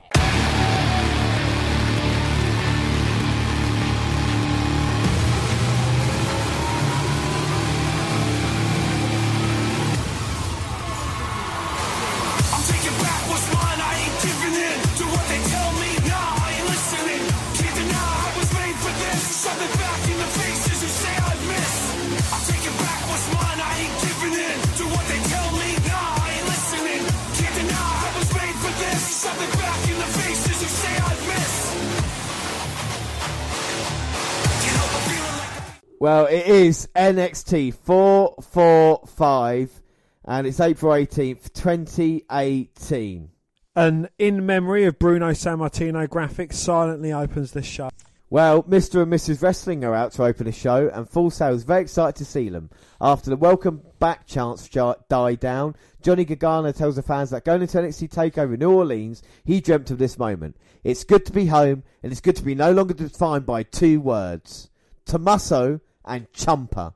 After 37 of the most intense minutes he's ever spent in a wrestling ring, was it 37 minutes long? Fucking hell, I didn't feel that.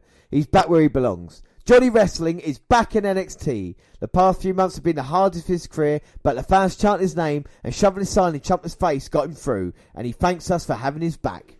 And to my wife, Candice LeRae, Gargano takes her hand and says it's been tough on both of them, but without her, he couldn't have gotten through it.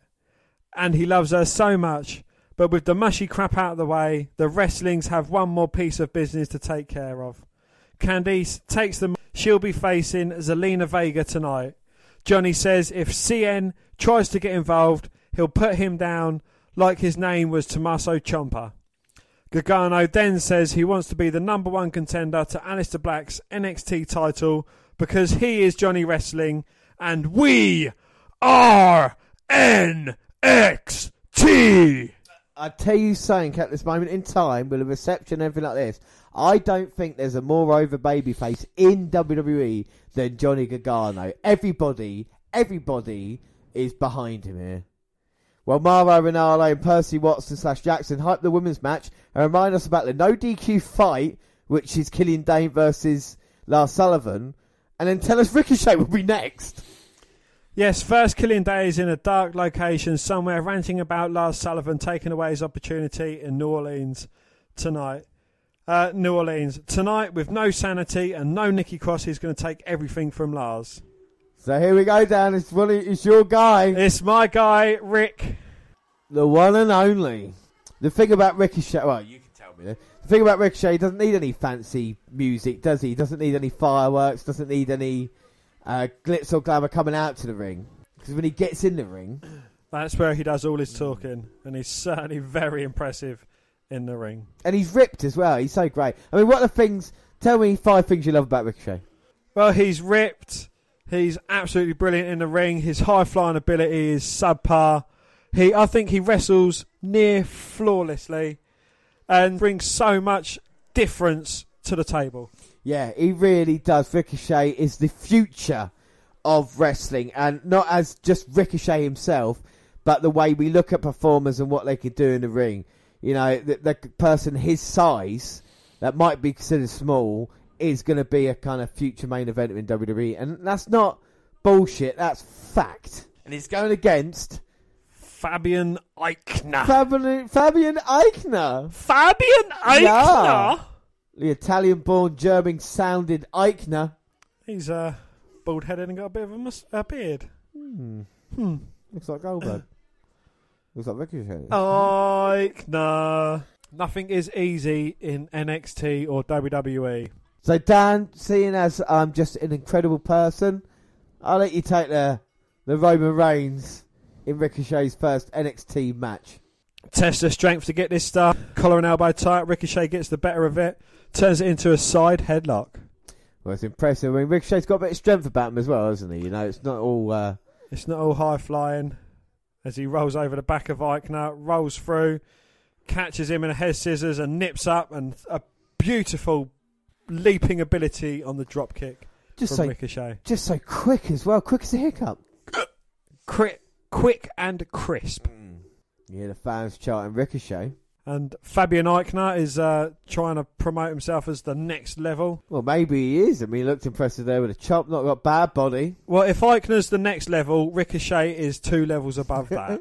Ricochet's completed the game that Eichner is the next level of. Well, what just happened there? Eichner just taken out Ricochet. Yeah, he caught him with a gutbuster, but Ricochet's just reeling him in. You say that about every one of your guys, you know that. He's just playing possum. Hello, possums. Right, they're not playing possum there. Well, he's having a bit of a rest, laying down in the corner. He is stomping Mudhole, walking dry at the moment. And Ricochet, well, used to be impressive, I guess, but I guess Eichner's got his number. Ricochet coming back with some chops. Irish whip attempt reversed by Eichner. Oh, and a tilt-a-whirl backbreaker. That's going to chop the big Rick down. Right, they're nearly getting it, but Ricochet kicking out. Managing to fight out, but a knee to the midsection, and that is certainly slowing Ricochet down. Eichner has been impressive, wearing Ricochet down with submission, and now it looks like he's going to finish him off. With the next level, but Ricochet jumping over the top, landing against the ropes, catching Eichner with a back elbow. Eichner comes running in, Ricochet lifts his foot, but it gets caught by Eichner, who delivers a thunderous uppercut. He's been one step ahead of Ricochet in this match so far. Again to the opposite corner, but Ricochet catches him in the corner, pushes him off with his feet, rolls through, and just another beautiful leaping seated drop kick, taking Eichner down. Can this be Ricochet's chance to get back into this match? No, he's got to get his breath back. But you've got to imagine what it's like for Ricochet. He's living his dream right now. He always want to come to WWE. He's in NXT. There's a lot of pressure. As he's blocking Eichner's strikes and delivers a few right hands of his own. Blocks a close iron attempt and hits a running forearm. Takes Eichner down. Catches him with a second. And Ricochet's starting to get some momentum as he comes running in with a uppercut in the corner. Yeah, Eichner's in a bit of trouble. Irish whip reversal. Ricochet sidesteps the oncoming Eichner. 619. Springboards his way back in with a lovely uppercut. Cesaro-esque. And now the fans quietly get... And a standing shooting star. But Eichner gets shoulder up at 2. Oh, and Eichner's got his ear pierced. What? Bringing your facts. Throughout the match. So Ricochet going up. What could he be looking for here? He could do anything from that top rope. There's not a lot he can't do. Oh. Apart from jump off it, because Eichner comes in and takes his legs out, crutches him on the top rope. Yeah, there's Ricochet fights off Fabian's attempts though. Perched on the top, looking for his 650. Hits it. 1, 2, 3. Tell me that man isn't a god in the wrestling ring. Honest to goodness, no one hits that move. I've only seen two men ever hit the 630, and that's Will Ospreay and Ricochet. And it is quite an incredible feat to get that rotation round and the speed. And to be fair, Ricochet actually, it's not a bad match. Do you know what I mean? It was, like I say, pretty standard. But I think Ricochet looked impressed. What are your thoughts on Ricochet here? Yeah, you know, he's just getting started in NXT. Mark my words, James. He is a future heavyweight or universal champion. Oh, there we go. We've got it on tip now, son. So up next, Kayla Braxton catches up with Ricochet ringside. He tells her it feels great to be making his Full Sail debut. He watched a lot of wrestlers become stars. He name drops Bayley, Sami Zayn and Seth Rollins and said it's his turn now. He's here to show the world there's one and only... Oh, shit. Do you want to do this? He's here to show the world there's only one and only Ricochet. So here's his match. Oh, fucking hell. They've already started. We get a recap of Raw Raiders' debut last week and learn they'll be on next. We get an EC3 hype video. He brags about being 97% charisma and only 3% body fat. EC3 tells Maro his name is the best. So it's not Ethan Carter III. No, just leave him alone, right? EC3 is going to dominate NXT. You mark my words, Dan. EC3 will be NXT champion. Well, Lars gets a stairwell promo. He's going to show Dane and the world he is a real-life freak of nature. Yes, and up next it is War Raiders versus JC and Chris. 23 minutes. Oh, versus JC and Chris. After shedding their armour, how Rowe and Hanson lead the crowd in rocking out and pumping the devil horns. So Rowe starts and, oh my God, he's just blasted one of the guys with a drop kick. So Rowe is bald. There you go. And now I don't think the other guy wants to tag him, really, to be fair. I think he's in a little bit of trouble. And Rowe sits like Deuce and Domino. Hip tossed. And now here comes Hanson. Big Hanson in. Takes him down. Well, we've got the Authors of Pain have left NXT. You know, the NXT tag team division, you could say, might be open. And with Sanity gone as well, with the War Raiders arriving, they serious contenders soon, and they had no effect on the big man there. Hanson. Yeah, and Hanson just sent him to hell with that clothesline. I'm not impressed by the War Raiders. They look like a heavy machinery attempt to me. But they've been successful in the independent scene beforehand, so maybe they give them time. I don't think they look that great. Do you know what I mean? To be fair, even though, like I say, the War Raiders have been around for quite a while, but we got to give them a chance. Well, I got to give them a chance, and Rowe now has got one of the guys. Hanson off the top. Oh, with a big thunderous leg drop, goes for the cover. 1, 2, 3. They're very squashy though, aren't they? Do you know what I mean? Like they're running through. We have the plane before, so maybe they will change it up a little bit. But the kind of you do need that as kind of monster tag team, didn't you? So we need more monster tag teams? I mean, we got the Bludgeon Brothers, we got Authors of Pain. You know, it's too many is really fucking annoying.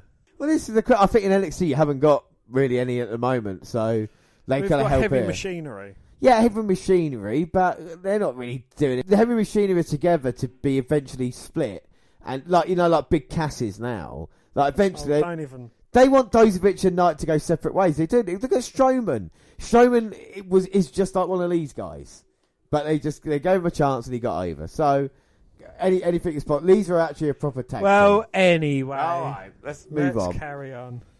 All right, so to even cheer you up even more, that was called the Fallout, and we see women's champion Shayna Baszler, the most dangerous woman in WWE. She is at the Performance Center. She's late to a meeting, which she promptly takes over from Serena Deeb.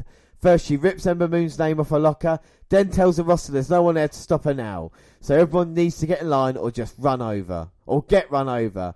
Dakota Kai gets up and walks out, but doesn't confront Baszler. She just says she's going to get some water. Reeves gets a hype video. He's grown his hair out and is calling himself the finest. He'll be on in 2 weeks. Let's take a look at him, because we know you love NXT talent, Dan. This is what Connor Reeves is.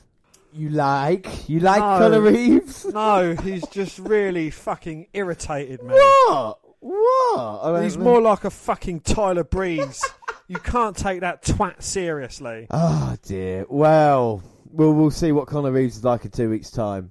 They showed a video that we released online earlier today with an interview asking Pete Dunne his thoughts on Roderick Strong.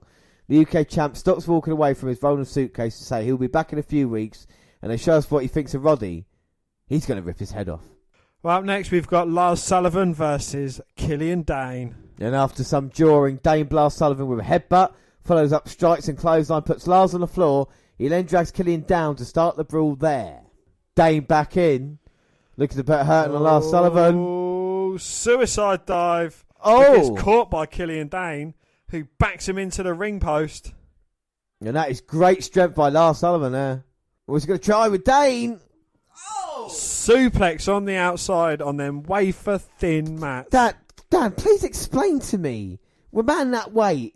I mean, and those mats have been how thin? I mean, what? James, them mats are mere millimetres thin, and it is just pure concrete underneath. And I don't need to tell you how hard concrete is. You don't have to tell me how hard concrete is. Well, this is a war of the monsters, Lars Sullivan and Killian Dane. We saw them clash in that hellacious 6-man ladder match, and now they're going to put their finally end this feud maybe with Dane going up to the main roster. Who will be the real monster? Looks like Sullivan is at the moment. It's got Dane down. Well, Sullivan's going to be the real monster if Dane's going. Yeah, I know. I don't want to just spoil it for everybody, but still. And now look at Sullivan beating down on Dane. Oh my God, so Sullivan just so impressive. I mean, Aleister Black, your man, must be worried. Are you worried about Lars Sullivan? No. Why not? Because he's beaten down Killian Dane with relative ease. Exactly. So what is he going to do to Aleister Black? Dane's a bigger man.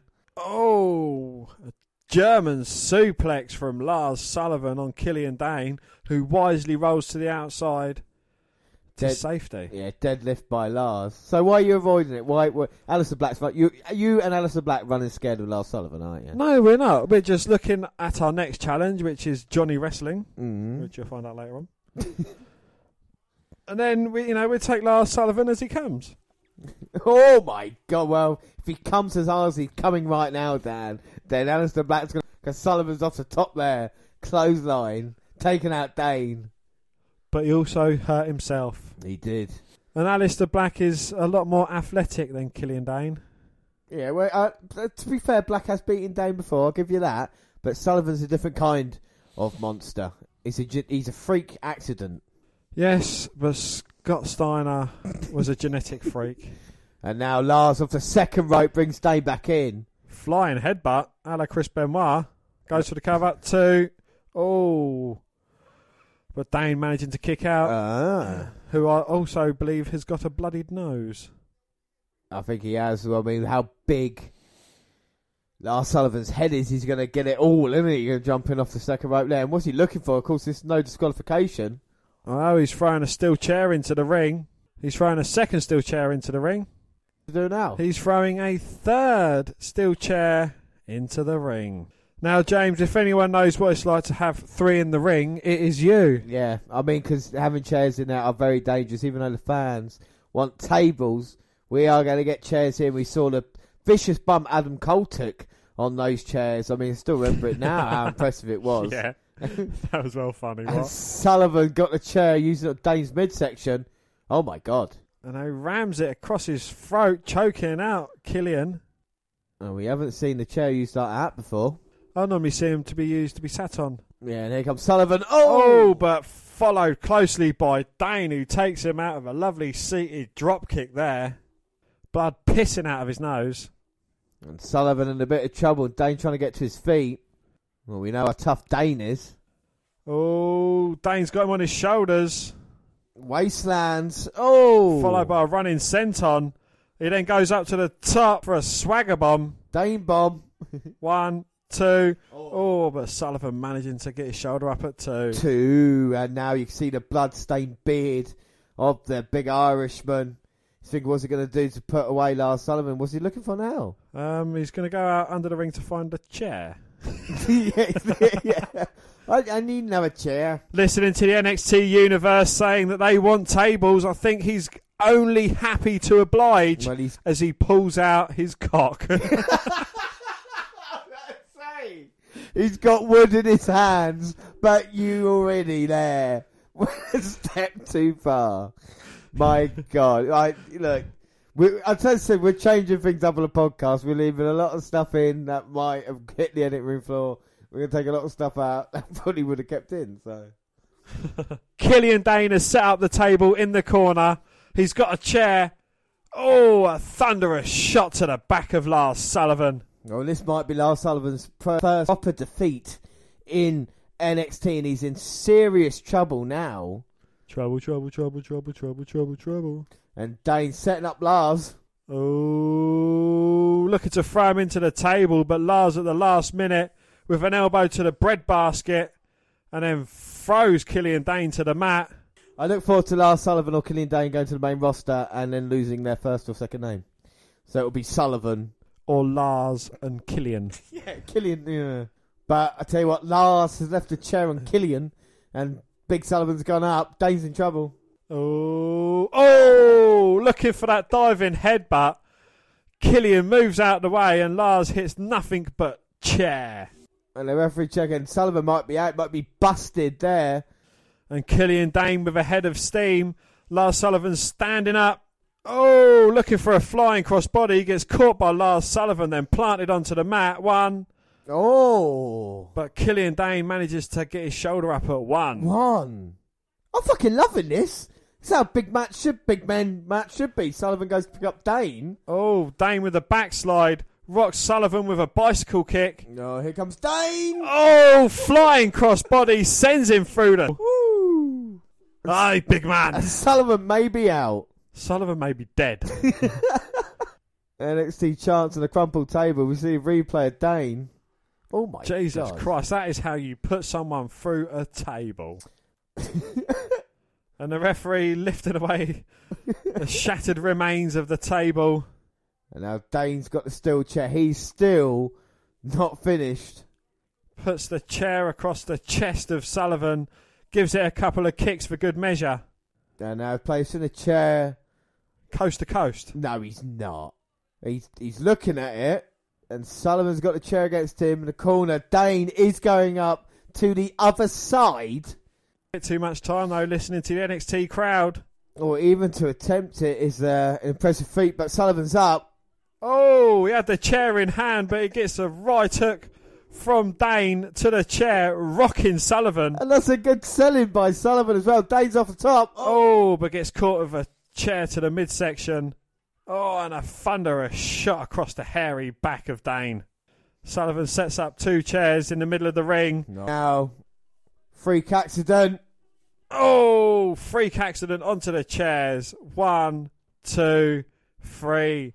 And it is game over for Killian Dane. What a valiant effort he put in, but Lars Sullivan is the victor. That's how Brock Lesnar should wrestle. That's how, if you're going to do big man wrestling, that's what you do. Sullivan goes up in my estimation. I just think he's a big man, and I hope if his Strowman is like the kind of, talk about turning point of big men, if Sullivan keep going the way he does... But Dane, again, pulls out a great match. The guy wrestles like looks like a heavyweight, wrestles like a fucking cruiserweight. Do you know what I mean? Like, that's what Dane does. He's the polar opposite to Tony Nese. And, I mean, you know, it's quite incredible. What do you think of the match? Brilliant, yeah. Very impressive match. Both men gave it their all. And, you know, they both put in a brilliant performance. They wasn't selling too hard, which is what big men should do. And, you know, they was both hard-hitting and it was an all-out crashing affair. Yeah, it really was. All the things were used correctly, steel chairs and tables and all that kind of thing. Really, really good. We get a video package on the Almas Gargano program, which emphasises Candice and Zelina's involvement to set up our main event. Well, Undisputed Era's championship photo shoot is aired, and if you go to my profile, you'll see the picture. All 4 men are there, and Roddy is carrying one of the tag belts. The group will be here live next week. Adam Cole's first North American title defence will also be next week against our man. There's only one, only Lorcan. There's only one, only Lorcan. One, only Lorcan. And here we are, the main event, Candice Zelina Vega. I believe it is the first time we've seen Zelina Vega in action. Yeah, I mean, she's been pivotal to Andre Cien Almas's NXT title reign. What is she like in the ring? We know how tough Candice LeRae is. Don't need to talk about it. Mae Young Classic, Dan. Yeah, very impressive in the Mae Young Classic. She was my pick in that classic. Unfortunately, she got knocked out by, my pick, the NXT Women's Champion, Shayna And also, Baszler. we have officiating. Oh, Tina, when I'm talking about my success, you cut me off. You're right. Jessica Carr's with Mae Young. And Vega pushes Candice. Candice pushes back. Vega goes flying across the ring. She is the smaller of the two. Comes in with a running kick but gets caught by Candice and she gets a gutbuster for her troubles. Johnny Gargano has got no chance against Aleister Black. He couldn't beat Andrade Cien Almas, the 311 boy, the former reigning, defending, undisputed NXT champion. So he's never going to beat the man who beat him for the title. I think you're wrong. I think you're wrong because Tommaso Ciampa thing now out of Gargano's mind. He's clear, starts afresh, he's back in NXT. He's more dangerous than ever. We saw how good he was, and Black should be worried. But let's not disrespect this match because it's been a great one. Vega's got Candice LeRae down in the corner. Oh, double knees to the chest, goes for the cover. 1, 2, but LeRae managing to kick out. Of course, that's one of CN's signatures, so he must be teaching Zelina everything. We've seen her hitting a few Hurricane Runners in matches as well. Looking for the hammerlock DDT. No, gets rolled up by Candice. 1, 2. But Zelina managing to get the shoulder up at 2. 2. Vega going for the strikes, but coming off second best here. Well, getting blocked by Candice, who's delivering her own strikes and chops. Strike, chop, strike, chop, strike, strike, strike, strike, chop. Jessica Carr having trouble calming down Candice LeRae. I think all the wrongs that Vega has done, you talk about the amount of defeats Gargano's had, all thanks to Zelina Vega. Candice LeRae gets talk about retribution here tonight. Oh, lovely missile dropkick off the top there. Goes for the cover. 1, 2. Oh, but Vega managing to get the shoulder up at 2. 2. Yeah, the thing I like about Candice LeRae, not many, well, no women are former tag team champions with Joey Ryan. So that's always good, isn't it, The penis man. Yes, she wrestled men. Oh, my God. And that is beautiful by Candice there. Is that the Gargano escape? I think it was, yeah. Hurricane Runner down. Oh, but Cien's in the ring, gets taken down by Gargano, and the husband and wife team have got the Gargano escape locked in. Zelina taps, and Candice gets the victory. Oh, what a nice finish there. Redemption against Cien. And of course, we say goodbye to Cien now. Wish you all the best on SmackDown, but I mean, Johnny wrestling there, looking strong with Candice LeRae. Dan, what are your thoughts? It was quite a short match, to be fair.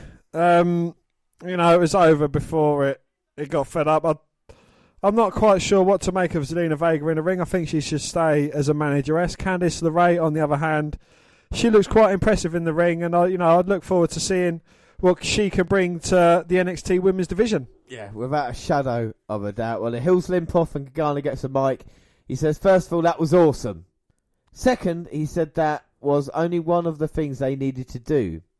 The other is he's calling Aleister Black out for a title shot. Well, that brings out the new champ. Black tells Johnny, you want it? Then next week, you shall have it. Oh, my God. So it is going to be Aleister Black versus Johnny Gargano. And Dan, when are we watching that? Now! We are, episode 446. Yes, Mauro Ranallo and Percy Watson / Jackson welcome us to tonight's show. They preview NXT champion Aleister Black defending against Johnny Gargano. But the Undisputed Era, yeah! Adam Cole, Bobby Fish, Kyle O'Reilly and Roderick Strong head out to the ring. Cole might first, and he gloats about all the gold that's in the group. Fish says they've been thrown to the wolves over and over, but the Undisputed Era remain one step ahead every single time. Strong on the mic now, crowd gives him a pop. Strong says everybody wants to know why Roddy Rye. He says for once he did something for himself, and at Takeover he made the best decision of his career. He said he could have won the titles with Pete Dunne, but how long until Dunne turns on him? All he cares about is the UK Championship. He continues that it's always been Roddy versus the world, so why not fight together and take over NXT? O'Reilly gets his chance and says the group won't back into a corner and they can't be stopped. The times are changing and we're leaving everyone in the dust. Cole is back on the mic and says he's facing Oney Lorcan for his title and he's going to do it on his own because, as he laughs, he doesn't need any help beating Lorcan. So let's see, we've just had the introduction, so they're treating it as a big match, and Adam Cole's got the tape around his waist. But we're big fans of Oney Lorcan. Yep, huge fans of Oney Lorcan. So who do you want to win this one? Oney Lorcan. My feelings have changed towards a certain member of the undeserving era. And who is that? Kyle O'Reilly. Handsome Kyle O'Reilly. God. Because after just his actions in the ring, I've not taken time to appreciate him. I still hate Adam Cole. I still hate Bobby Fish. And Roderick Strong, I've never been too strong on him anyway. Hey. Thank you very much. Even though I did go for him Yeah, you Cruiserweight. in the Cruiserweight tournament. But Kyle O'Reilly, and even after that video I showed you, you've got to admit, he is comically... it's just comic timing, and that is what I like in a wrestler. Well, the thing about it as well is that I like the Undisputed Era more and more as the weeks go on. I've been more impressed with them, and then the early going to this trading wrestling holds. I say trading, trying to get an advantage of the early going. And look what Oney Lorcan's going for there. Well, James, he's targeting the injured abdomens of Adam Cole, baby. Yeah, by trying to stretch it. Stretching him. Yeah, yes. move made famous by Wilbur Schneider. Not many people know that back in the 1920s, and that's what Oney Lorcan's trying to do. So we did it for Ricochet. It's only fair as Cole takes a moment on the outside. It's only fair. It's only fair. 5 things you like about Ricochet. I want 5 things you hate about Adam Cole. I hate his face. I hate his name. I hate baby. I hate his moveset. I hate the way he talks. I hate the way he walks. I hate the way he acts. I hate the way he breathes. No. I hate the way he ridiculously won the fucking North American title. I just hate the fact that he's in NXT. Right. I hate the fact that he's on this planet. Right. I hate him. Come. No. Think of Ricochet and Alexa Bliss. Shagging. Easy, whatever gets your attention. Randy Orton, Titan Rick. There we go. Right, anyway, unfortunately, Oney Lorcan's not been that successful at the moment. He tried, but Adam Cole's cut him off, and now he's beating him down. I know you're not happy about this, but it is a part of NXT that we have to get through right now, okay?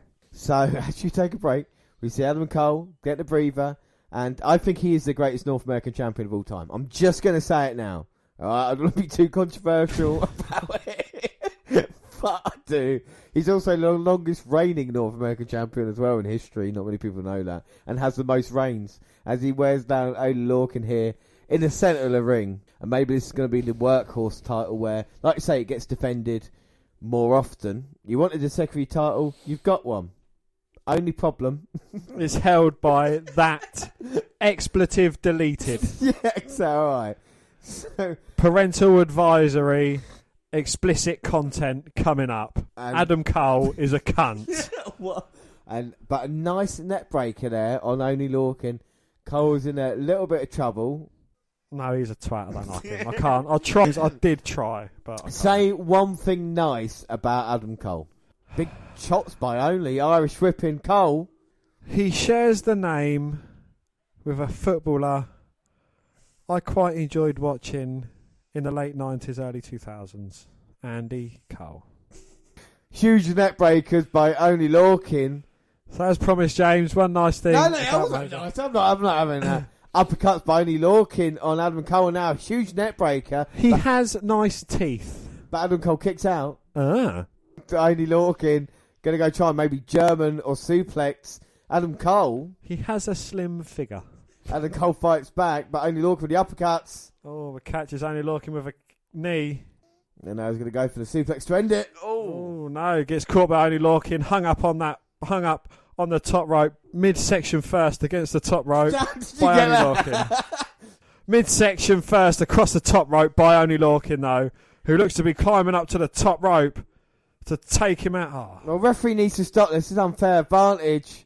Man, the doctor's out here as well. That's what I'm saying. He's had trouble breathing. And Only Lorcan was going to take advantage. Oh, but gets pulled out of the ring. Oh, by my. Bobby Fish. Or is that Roddy Strong? That's Roderick Strong. Strong. Showing his true colours. Got a tugboat round his waist. And now he's saying, go on, Cole.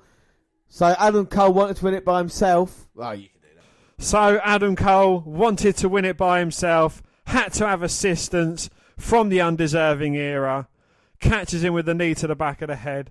Picks up a disgusting victory which puts shame to the North American title, and I hope all the North Americans are proud of what their state and part of the country is being representative by that tool. I think Roderick Strong tried to get Only Lorcan in the ring, slipped, and accidentally dropped him on the apron. I think that's what happened. I think you need to know your role and shut your damn mouth before I turn this son of a bitch sideways and shove it straight up your candy ass. And look who's out to help. It's Danny Burke. Yes, Danny. Beat the fuck out of them all. Headbutts to O'Reilly and Strong. And a Twat. Super kick by Adam Cole. No, there's nothing super about that kick. It was a kick. And now Strong. O'Reilly. Oh my God. Riley forearms Birch. He's only got one or two. And Strong takes out Lorcan. And the Undisputed Era are dominant. Look how much gold they got. They're cheats. Oh, and another fucking thing I hate about him is a stupid fucking hand sign. It's nothing wrong. Well, Roderick Strong... He's holding Kyle O'Reilly back. Look at the handsome bastard.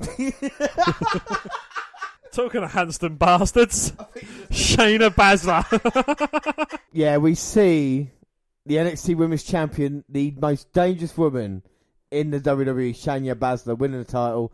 She says, how long are we going to hold this title? Let me ask you. Who's going to take this title? And I agree with her. No one is going to be able to beat her for that. We get a recap of last week with Candice LeRae defeating Zelina Vega. Almas and Vega are now on SmackDown. Next week, Candice LeRae versus Bianca Belair, the one with the long hair. And then we get a vignette of Belair being the EST of NXT. We see a bunch of clips of her training, previous matches, and how she whacks opponents with her hair. Well, up next, it's Heavy Machinery versus Tino Sabatelli and Riddick Moss. Knight starts things out, but Dozovic gets in there to help drop their opponent. Heavy Machinery slam their opponents into each other. Otis and Knight then stand on their opponents. Stakes and weights chants from the crowd. Otis tries for a back body drop. Knight hammers his back, but it does nothing. Sabatelli with a quick attack, and Moss lands a belly-to-back suplex. Well, Moss and Sabatelli start working together to take Dozovic. Cover 2. Moss charges in on Dozovic, but misses and slams into Sabatelli, sending him to the floor. Dozovic is able to tag out, and Knight goes to work on Moss. Sabatelli back in the apron, hand his reach out. Moss gets to him, Sabatelli backs away. It's finally happened. He heads to the back, his Heavy Machinery take advantage by nailing the compactor for the 1, 2, 3. And the winners, Heavy Machinery via pinfall. Post-match, Knight calls out the War Raiders for attacking them from behind. They aren't going to let that go. Dozovic talks about stakes and weights, and they say they are coming for war. So we talk about big dominant tag teams. Yeah, Heavy Machinery and War Raiders are going to go at it. Well, we did that. We get a vignette for a bunch of women wrestlers. Nikki Cross looks to come for the title. Nymph talks some trash about Shayna Baszler and wishes she could ride the coattails of her best friend. Fuck off. She don't actually say Ronda Rousey because she's too scared. And Kairi Sane says it's rubbery. Kairi Sane says she knows Baszler. Well, she has beat her before. But backstage, Kathy Kelly talked with Dakota Kai, who is still upset and scared about having to deal with Shayna Baszler. Baszler suddenly shows up and Kay looks super nervous. Baszler says Kai looked to follow her dreams to NXT, but the women division run by Baszler is Kai's worst nightmare. Yeah, we get a vignette for the finest Connor Reeves, who will debut next week. More vignettes with women talking about Shayna. Lacey Evans says it's time for a classy champion. Vanessa Bourne says she'll be the one to beat the champion, and LeRae says she has what Baszler doesn't have: heart and good looks. Well, next week we get TM61 versus Street Profits. Before the match can even get started between Aleister Black and Johnny Gargano. So here comes Johnny Gargano, and I know you like Aleister Black, Dan, but I feel you've had a stroke. I thought you were doing a Johnny Gargano I'm having a stroke. impersonation. So Johnny Gargano finally back home in NXT. I know you like Aleister Black, but I got to go Johnny Wrestling in this one. I think he's got that kind of monkey of his back. Ciampa, oh no! What? And Gargano coming out. Ciampa's beating him up. He's got a gold knee brace. He's got, as if Aleister Black needed any help from Ciampa. And Ciampa sends him inside the announce table. He's even got a T-shirt mocking. No, he hasn't. He's just wearing Johnny Gargano's T-shirt. And he's wearing why would Ciampa be wearing a Johnny Wrestling top as he beats down Johnny Wrestling? Because he's that good a heel. Well, he's a psycho killer. He's a black heart. He's gone in the head as Ciampa. This is over. It should be over and done with between him and Gargano. Well, Ciampa shouts in Gargano's face, "You think I'm gone? You're never going to get rid of me." And now he's got Gargano out. He's got Gargano. Yeah, go on, Johnny. Fight this. Well, Johnny's trying to fight out. Oh. Super kick to Ciampa. And it sends Ciampa down and it fires up Johnny. Oh. Oh, he flies off the announce table, takes out Ciampa, wailing away with some big rights and lefts. A huge Johnny Wrestling chant, and Aleister Black must be loving this backstage. Gargano goes straight after Ciampa though. Oh, and a low blow by Ciampa. He had to resort to the cheap shot. Are you surprised? He's a man who attacked him from behind. He doesn't care whether you think he's James. He's seriously, with all that dangerous men, hated men, Ciampa is. And now he's looking at Johnny Gargano. Fucking hell. Delivers a thunderous knee to the head of Gargano as it was up against the LCD screen, and the LCD screen is flitting out now. Gargano's face against that screen, and with Ciampa's foot. Ciampa's carrying the scars of war, but, well, I guess it was just a battle in the ongoing war, and Gargano looks in serious trouble. Ciampa's still not finished with him. He's got him up. Oh! Ciampa drops him through a table. With all the electrical equipment and boxes there. Johnny Wrestling is Johnny flitting out at the moment. Well, I think Gargano might be seriously injured here. You can see blood there, and look at how happy Ciampa is. Well, that's the thing about Ciampa. He gets knocked down, but he gets up again and comes back even crazier than ever. And now Candice LeRae going to check on her husband. Ciampa looking down at Gargano, saying, "This is what I've done for you. Former friends, now worst enemies." He's like Freddy Krueger, keep coming back from the dead. Gargano thought he'd finish this at TakeOver, and an assault costing Gargano his chance to be NXT champion. Not only sending him into the side of the stage, sending him off the stage through a table. Ciampa needs to be reprimanded here by William Regal. Saint needs actions. Can I just say that I think Johnny Gargano has got off lightly? Because if he was going against Aleister Black, he would have been in a coffin, not onto a stretcher. No, Aleister Black was in serious trouble here tonight with NXT title. We'll get on to that at a different point. Today, well, right now, I want to focus on Ciampa should be arrested for assault after that. He is not right in the head. Ciampa has seriously got some mental issues, and I don't think he should be employed for NXT. Yes, Gargano came back, but I think with these two around, I don't think NXT is big enough for Gargano and Ciampa. I really don't. Why don't Gargano fuck off then? Because NXT is his home. Well, Gargano is stretched out to the back as the crowd clamps for him. The cameras follow him all the way to the outside as they take him to an ambulance. Aleister Black walks by to look at Gargano being loaded into the ambulance. Camera pans up and we see Ciampa standing up high watching the vehicle drive off. Black heads to the ring and gets a mic. He starts to call out Ciampa, but out comes Sanity. Young on the mic, Johnny Gargano provided hope. Chaos took away that hope tonight. He continues that out of the chaos there will be the greatest and sanity. Black cuts him off and asks him if Young is looking for this while holding up the title. Young nods and says, let's do this. On then, I guess, Eric Young versus Aleister Black for the NXT title. So we thought we were going to get Gargano and we're getting Eric Young. But dancing is his Shaw Man's first official NXT title defence. I'm going to let you call the majority of it. I'm nice like that. Thanks. Well, I had Drew McIntyre. Now Aleister Black's finally there. You must be so pleased. No wonder you're cocky about him. Well, Eric Young starts off with an arm lock, but Aleister Black rolls through and then twists the arm of Eric Young. He goes down to one knee. We got Wolf and Dane at ringside. No Nikki Cross. No Nikki Cross. She's interested in Shayna Baszler and what battle that would be. Concentrate on that. But can Eric Young make a huge impact and stop Aleister Black, defeat him on his first title defence? Of course not. But Eric Young with a side headlock, trying to play a mat game with Aleister Black. But he's got the numbers advantage though. He's got Dane, he's got Alexander Wolf at ringside. He has indeed, but Aleister Black's not worried about that. So, what do you like about Aleister Black? 5 things you like about Alibi. I like his entrance theme. I just like his in-ring ability. I think he's certainly on par. Just his general persona, his character, his tattoos, his T-shirt, his trunks, his shorts. You're just listing everything that he's wearing right now and he's got. The way he gets beaten up by Eric Young. His wrist tape. His wrist take. Do you know, I like the fact he sits where he wants. That is a huge factor. Yeah. And Eric Young now looking for first title in WWE, but Black catching him. I also like, the kind of respect he delves out as well. In that feud he had, a great feud he had against Velveteen Dream. Velveteen Dream, all he wanted was Aleister Black to say his name.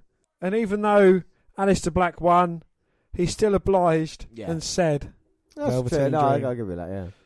And the fake out there by Aleister Black looking to springboard over the top rope. Eric Young was surrounded by his Sanity teammates and Aleister Black just backflips into a seated position and just waits for Eric Young's attack. But, we've not seen anything like Aleister Black. He is certainly a unique performer in the ring. He is, but does the fact that he's not really great on a promo take away the fact of how good he is? No, because he does his talking in the ring. But I don't know if that's going to fly on like Raw and SmackDown when he goes up. Do you think that's going to... He still talks, but he keeps it short and sweet. Yeah. He can talk when needed, but he doesn't need to talk. Maybe a mouthpiece would work for him, or maybe, a little while in NXT to help develop that side of things, or maybe he doesn't even need to. He certainly backs up what he says in the ring, and if he isn't a big star on the main roster, wrong with Raw and or SmackDown. Yeah, I might agree with that. I'm a big fan of Aleister Black there, and I love his strikes and combinations as well. I think that's one of his strengths. Oh, and as Dane was distracting the referee, Wolf comes in, hits Aleister Black, who then allows Eric Young to take over, and he's got like a dragon sleeper whilst perched up on the second rope there. Well, it's an illegal hold because he's touching the ropes. But Eric Young breaks it after 5. Beautiful elbow there by Eric Young, dropping Black, but Black's showing his strength, and like you always say, he's a bit like the Iron Fist. He gets stronger as the fight goes on, and Eric Young's finding that now. Maybe getting a little bit frustrated. Neck breaker there by Young, goes for the cover. Ooh. But Black managing to kick out. And Eric Young trying to wear Aleister Black down.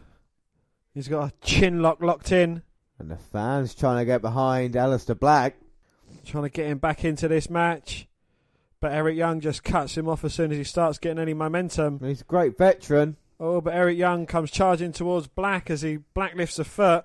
Then with a backslide, 2. Oh, but Young managed to get the shoulder up at 2. 2. And then clocks Aleister Black with a big right hand. Black bounces off the second rope into a bicycle kick a la Dean Ambrose. I know, 2 of your favourites, weirdly enough. And Eric Young is flitting out in the middle of the ring. What are your requirements to be a wrestler favourite of yours? They have to use the second rope in an offensive type move. Rey Mysterio uses a second rope all the time, doesn't he? Yeah, Randy Orton. Yeah. Wow. So both men down, NXT title on the line, and I mean for an episode of NXT we've had the North American Championship and the NXT title on the line. It's been a big show. Aleister Black with his disgusting face. Not Aleister Black. Don't cut that. Leave that up. Tell that up. He's not in forever. It's because I'm watching him. Black now. Black flying in with a big knee strike, nipping up to his flanks, getting psyched up and back into this match. Eric Young prone in the corner. Black comes flying in with a big elbow, Irish whip, but short arms him back to the corner. Springboards off the second rope into a lovely moonsault. Goes for the cover. Oh, Eric Young kicks out. Uh. Oh, and Alexander Wolf and Day nearly in the ring then. Eric Young looking to put Aleister Black away. Oh, but Black jumps over the top of him and again spins over Eric Young's back. Oh, looks to have a submission locked in. And is Eric Young slowly going to fade away? And he gets onto the main roster. But Young plants Adam... for fuck's sake. The Young plants Aleister Black up onto his shoulder. Adam Cole and Aleister Black. Aleister Black and Adam Cole. Gets him in a Michinoku driver, plants him, but only gets a 2 count. 2. Now Eric Young going up top looking for his signature elbow drop. But Black cuts him off. Eric Young striking back, but Black's still there. Oh, both men having a slugfest perched up on the second rope. Eric Young gets the better of it. Aleister Black down to the mat, but he's not down and out just yet. Young dives off the top.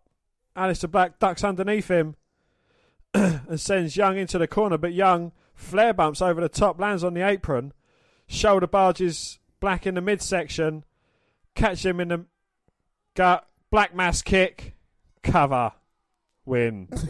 Wolf in. Black mass kick for Wolf.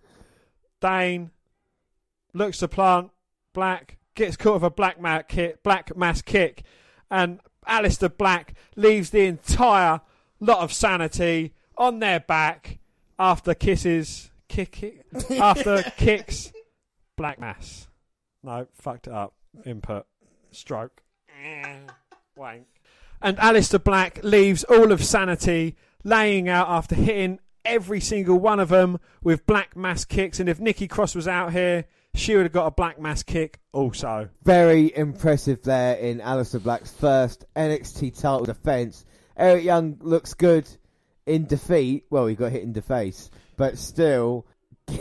That black mass kick came out of nowhere, and yes, I am allowing it to happen because yes, he is another one of my favourite wrestlers. So, yes, very impressive. Dan, what are your thoughts on the actual match? Yes, every time Aleister Black gets in the ring, it is pure magic.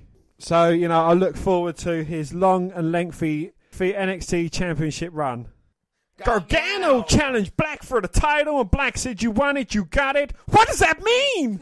I can't read between the lines. Johnny Gargano, Next week, Aleister Black, are they going to have a fight? So one more episode of NXT to go. So yeah, we're going to our last episode of NXT episode 447, and it is May 2nd. And we open with a backstage undeserving era promo. Adam Cole says he made Oney Lorcan an answer to a trivia question, so you're welcome. Kyle O'Reilly has some words for Danny Burch as well. Bobby Fish offers to tell his rehab group there's some new patients to come his way. Roddy Strong says what he did to Pete Dunne at Takeover will pay. What he did to Pete Dunne at Takeover will pale in comparison to what he does to him tonight. But our first match is Kairi Sane versus Shazza McKenzie. Hello, Shazza! Well, Shazza is actually from Australia. So, Shazza.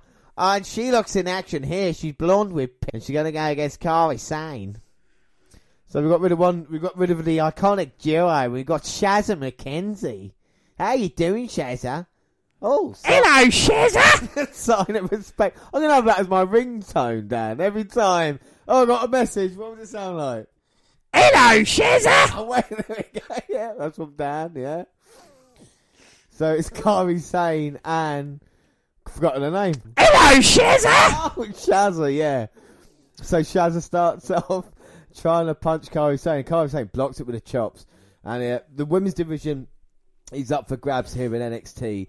After Ember Moon goes, I mean, I say up for grabs, the number one contendership. I think this might be over already, though, because Kairi Sane has just hit a big spear.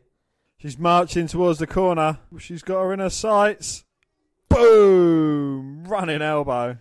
Drop in the right position. Shazza! Well, the Mae Young Classic winner's on up. Oh! She gets taken down by Kairi Sane. And a huge forearm, but she's not finished. And she's going for the airplane spin into the Alabama Slam. Now what's she going to look for? The insane elbow. All the way up. Salutes the crowd. Pow! Right, the kisser. 1, 2, 3. Oh, unlucky. What was her name? Shazza! Unlucky Shazza McKenzie, but Kairi Sane too strong. And she's smirking right now. No, James, she hasn't got a cigarette in her glove. She's just got a grin on her face because she's just walked over her latest. Well, while Mackenzie is celebrating, Lacey Evans makes her way down to the ring. She's down to apologise, saying that Kairi belongs in NXT. She offers a hand. The crowd doesn't want Sane to shake it, and neither do I.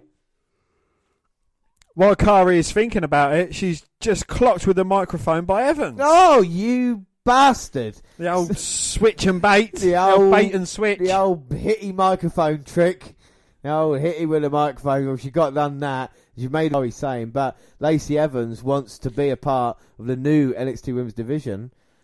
We get a recap of the Ciampa Gargano drama from last week. And I hope that Ciampa faces suspension.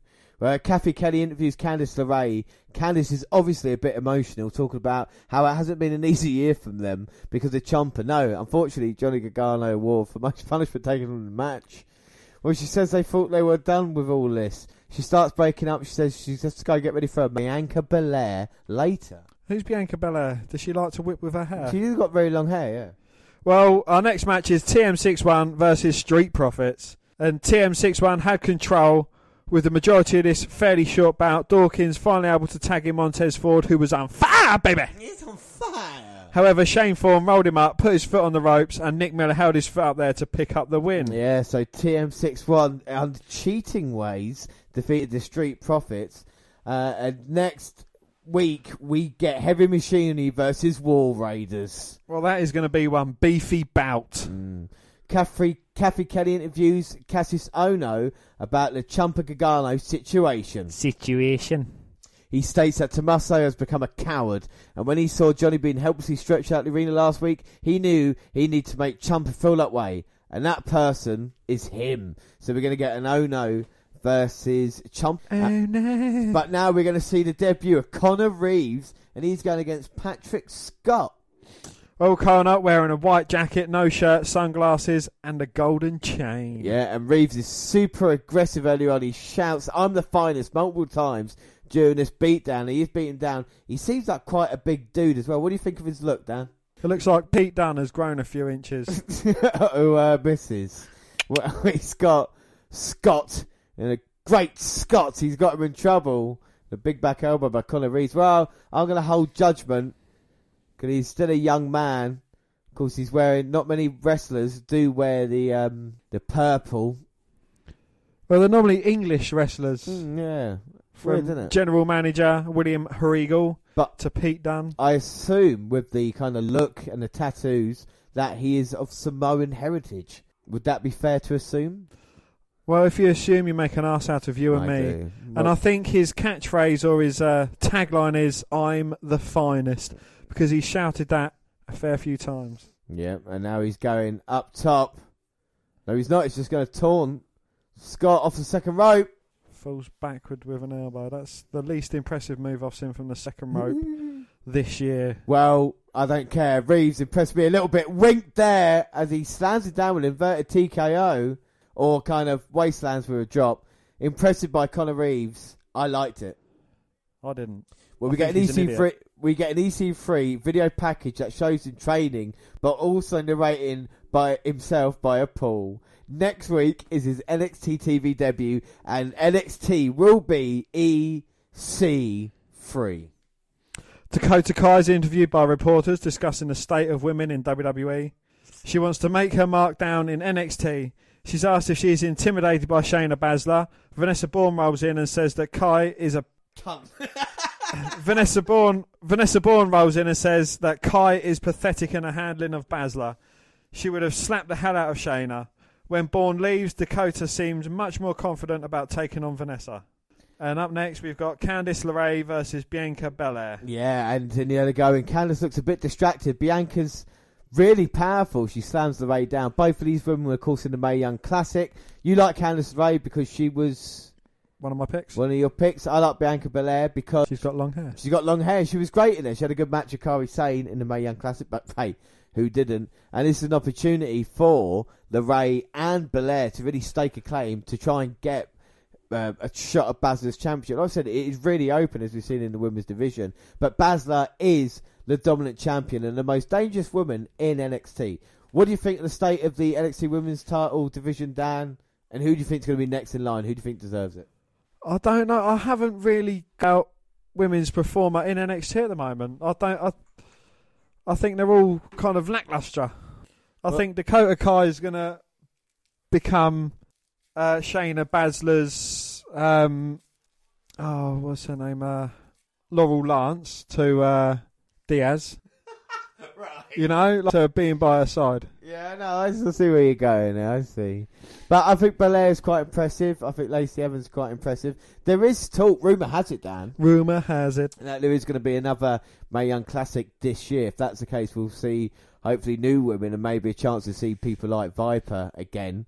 Piper Niven, which would be good. And look at Belair there, impressive with Candice LeRae. Picking her up, military press. That was a deadlift to the military press. Oh my God, and Candice in trouble. She's thinking about Johnny too much. Candice in trouble, and Belair looking to put her away. Oh my God. She's getting up for a torture rack. And just screaming at Candice LeRae. And again with the torture rack. This is vicious by Bianca. I'm sure she's got a hand across her throat, which is considered as a chokehold. If the referee doesn't see it, referee doesn't see it. The referee's standing right there. Candice LeRae moves out of the way. Candice LeRae moves out the way. And then Bianca Belair whips with her hair. Yeah, referee might be short-sighted. That doesn't go, I'm sorry. The referee probably cannot see. Here comes LeRae with a forearm to Belair. And she's got that kind of determined look on her face off the top. Oh, with a missile dropkick, sending Belair halfway across the ring. Looking for a tornado DDT, but gets thrown across the ring by Bianca. Ricky! And now Belair has got LeRae up. Oh, alley-oop. 1, 2, 3. And Bianca Belair picking up a convincing victory over Candice LeRae. And very impressed with Bianca Belair there. Every week, every time I see her, she gets better and better, which is only a good sign for someone. But Candice LeRae, I don't think her mind was in the game tonight. Dan, what do you think of the match? No, it wasn't the greatest of matches, but it was a convincing defeat. Ciampa versus Ono is next week. We also learn that EC3's opponent will be none other than Raul Mendoza. Oh, from the CWC. That would be interesting. But up next, it is now. This is going to be a slobber knocker here because it's Roderick Strong versus Pete Dunne. Of course, he turned on Pete Dunne at NXT Takeover. And look at his new entrance. Comes out here with Strong. And then the Undisputed music hits. And he is in charge. Look at him smirking, Dan. No, James hasn't got a cigarette in his gob. He's just got a grin on his face and then more ones standing backstage. Yeah. So it'll be a one-on-one match. Of course not. It's going to be as terrible as them bloody god-awful NWO matches we've been watching on Monday Nitro. Yeah, it is, yeah. And every month, and of course we'll be bringing you the main one later on in the month. But right now we're going to focus on NXT, our last match in NXT. It's Pete Dunne. I can say our man, but he's from the UK and he looks ready for action. Oh, as he comes straight out from the bell, clubbing away at Roderick Strong. Go on, Dan. And Roderick Strong's shocked, like the system. But he manages to take down Pete Dunne. Don't know if it's a good idea, though, because we know how great a mat wrestler Pete is. Well, you don't want to try and out-wrestle Pete Dunne because you're going to be on the losing end every single time as he kicks the arm out from underneath Roddy. And the thing is as well, you don't want to piss Pete Dunne off because he is vicious anyway, you know. So if you're angry, it's just going to make it worse for you. So would you say this is a heel versus heel match, or is Pete Dunne trying to be the face so it the right way? Yeah, I don't know if Pete Dunne has turned face. Like I say, we've not really had a big feud as of late. And this one now, you would assume because he got turned on. I feel sorry for Pete Dunne a little bit, and he's had quite a positive fan response, hasn't he? So yeah, I would say Dunne is maybe on the facey way. We'd have to see his interaction with maybe another UK guy afterwards, you know what I mean? If he shakes hands with Tyler Bate, you're like, oh, he's definitely a face now. You know? So 4 men out, all 4 men are champions. Yeah, and it'll be interesting to see. I'm not sure if the title is on the line as Pete Dunne rocks Roderick Strong from behind. I don't think this is. I think this is just more of a grudge match. Yeah. Well, if it is the case, like you said, they're looking to get the goal, but Dunne getting stopped to the apron by Roderick Strong, and he's more just trying to stop Pete Dunne rather than any offence. Oh, as Pete Dunne comes flying off to take out Roderick Strong, he gets caught with a drop kick there from... And now Roderick's going to try and take advantage of that. He's got Pete Dunne up. Oh, drops him back first onto the hard part of the ring. And you can see the look on Roderick's... you see the look on Pete Dunne's face. He is struggling right now. Yes, the grimace on his face as he gets hit by Roddy. But Pete Dunne's so tough. Even when he's down, he tries to fight back, then covers up. And that's just clever tactics there, trying to grab the leg of Roderick Strong, stopping it. But it's a stomp by Strong. And this might be the push Roderick Strong needed. We talked about him needing to have a few victories behind him, what his character was. And maybe the Undisputed Era is going to help him reach that next level, unfortunately, you know? Yes, unfortunately. If Adam Cole wasn't there and it was Strong as leader with Riley and Fish, would you think that would be a better fit? Probably, yeah. I don't know if it's just the Adam Cole style of things, but as I say, Kyle O'Reilly is a very entertaining character. Roderick Strong brings something. Bobby Fish, I mean, his name just says it all. Yeah. And I don't know, Adam Cole just annoys me. Yeah, He's got one of them faces that I could punch until my knuckles break. Yeah, you'd make Adam Cole look like Pete Dunne if you had the chance. I'd make him look worse than that. I'd make him look like Shayna Baszler. Well, let's get back to this, because Roderick Strong is now mocking the Cruiserweight, which is never a good idea. And a stomp to Dunne. I'd like to see Tyler Bate coming out on his penny farthing, singing his little song, taking out Adam Cole, bang bang. Come on now, 10 minutes more. 2. Oh, Strong with a cover, but only getting a 2 count. 2. Not even. And Roderick Strong now has just been working down Pete Dunne, knee to the back of the head. And he's got his legs all tied up as well. He's trying to outfight the Cruiserweight. Oh, and Dunne's up to his feet though. Strong trying to suplex him. Dunne managing to fight out a couple of times. Strong again. Strong goes for the third, knee to the head, and Pete Dunne turns Strong inside out. And Dunne's trying to psych himself up to get back in this match. Hits him with the window of opportunity. Oh no, wait. It offers him the window of opportunity. Can Dunne get into it? Roderick Strong up, and now this is a whole-out slugfest. We talk about slobber knocker. Irish whip to Roderick Strong. Dunne flips him over and then clotheslines him down. And Pete's going up to the second rope. Oh, a vicious stomp to the arm. Well, he will break his arm as a receipt for what Roderick Strong did to him at Takeover. I hope Pete Dunne rips his arm off and beats him with the bloody stump. And now Strong throws him outside, and of course I run Adam Cole out there. Trying to feed him to the wolves. And a hell of a knee by Roderick Strong. Is that like the hell of a kick? Don't even try it. Don't. Roderick, don't. And he's got don't. him. Draping DDT. Oh, a better variation of it, though. No. Turns it into backbreaker, goes to the cover. Got him all caught up in the ropes. Oh. But Pete Dunne managing to kick out. Oh. Come on, Pete. Roderick Strong trying to put Dunne away. Dunne fights out of it. Oh, yeah, with a lovely step up in Seguri. But Strong fighting back with a couple of kicks of his own. And now Strong with a forearm and the chops, rocking Pete Dunne. Oh, looking to catch him, but Pete Dunne with a lovely variation of an arm drag takedown gets Roddy Strong in a sleeper hold. Oh, that is beautiful. Oh, the arms under there, it's like a kind of variation of Taz Mission. If you put his grapevine together, he turns it into a armbar attempt. But Roddy Strong grasps his hands together And now tries to turn Dunn on his shoulders and managing just to roll to the ropes. Well, we knew this would be good, but it's really heating up now, and Dunn's going to go outside. Roderick Strong there. I don't know what that was. Like a Samoan jump off the top.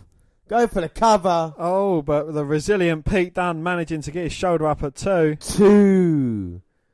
And now that is not a smirk on his face. He is really upset that Pete Dunne showing his toughness, managed to get his shoulder up. What's it going to take to put Pete Dunne away? And that's a look and a half from Pete Dunne. He's just grabbing Dunne by the hair and punching him in the face. Saying you're a tough man. But I think that's just pissing Pete off. Oh yeah, you have done it now. You've gone and made a big mistake. And he can't allow for you to think you can just punch him again. You know, so now he's got his hand, he turns around. He's going to pay. Oh, he's going to break his fingers this time. Oh, he wrenches his fingers apart and just starts punching away at Strong in the corner. Referee's counting, but Dunn might have lost it. And Cole and Kyle looking on. Oh, an exploder. Turns him inside out. A big kick across the face. And now he's signalling for the bitter end. Oh, hits Plants it. him. Here comes Kyle O'Reilly. 1, 2. Ah. And Kyle O'Reilly breaks it up. Because I knew they would do that because he was beaten, and they can't let that happen, can they? The under coming and beating Pete Dunne up. I'm upset by this action. The undeserving era for life. This is beyond the pale. I don't care. Kyle O'Reilly's lost his shoe. It doesn't matter. Oh, big cheer. Yeah. As only Lorcan and Danny Birch make their way to the ring. Come on, boys. Come on, son. This is what we want to see. Only Lorcan and Danny Birch headbutt. Oh, knocks Kyle O'Reilly out the ring. Yes. Lorcan sends Cole running, and now Strong's the one left. Oh! And he gets eliminated from the ring as well. Pete Dunne throws O'Reilly's shoe. It hits Adam Cole straight in the face. Beautiful shot. My God, so that sets things up there, doesn't it? I'm sure these guys will collide somewhere down the line. Unfortunately, we have to leave it for NXT Update this month. But, Dan, what have you thought of NXT this month? I thought it's been very entertaining. Despite the undeserving era having too much of a presence. But, yeah, you know, it was a good episode. Well, yeah. A good few episodes. It is, and the thing I liked about the Ciampa attack on Gargano, even though it was heinous, it still set up a kind of storyline that we are going to see now, aren't we? You know, and that's going to continue. Siena's gone, the women's division is in a bit of flux, and that's going to be sorted out soon. And the tag team division is going. We've seen Sabatelli and Ross splitting up. I should say about that is that Sabatelli has suffered an injury and will be out for a amount of time. So it looks like he's going to be out for a few months, so maybe they're going to stop on that push. But NXT's still good because you've got Aleister Black's title reign, who's going to be next in line there, who's going to step up now, and all these other stories. Lars Sullivan versus Killian Dane I thought was great. So yeah, NXT beat 205 Live this month. Yes, I think NXT just needs to sort out its women's division and try and get some order into that.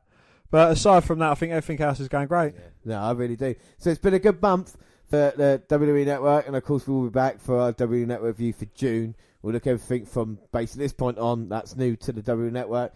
But until then, don't forget you can follow us on Twitter at WWE Network Review or at Vince McDan, WWE. I'm at J_Rowlands. We're also on Google Plus, WWE Network Review on there. Send us an email to WNRpodcast@gmail.com. We're also on Facebook. Yes, Facebook. You can come and find our page and select with the WWE Network Review podcast, or you can come and find me and add me as a friend. I am Vince McDan. Subscribe to our YouTube channel, WWE Network Review Podcast. Got clips going up there.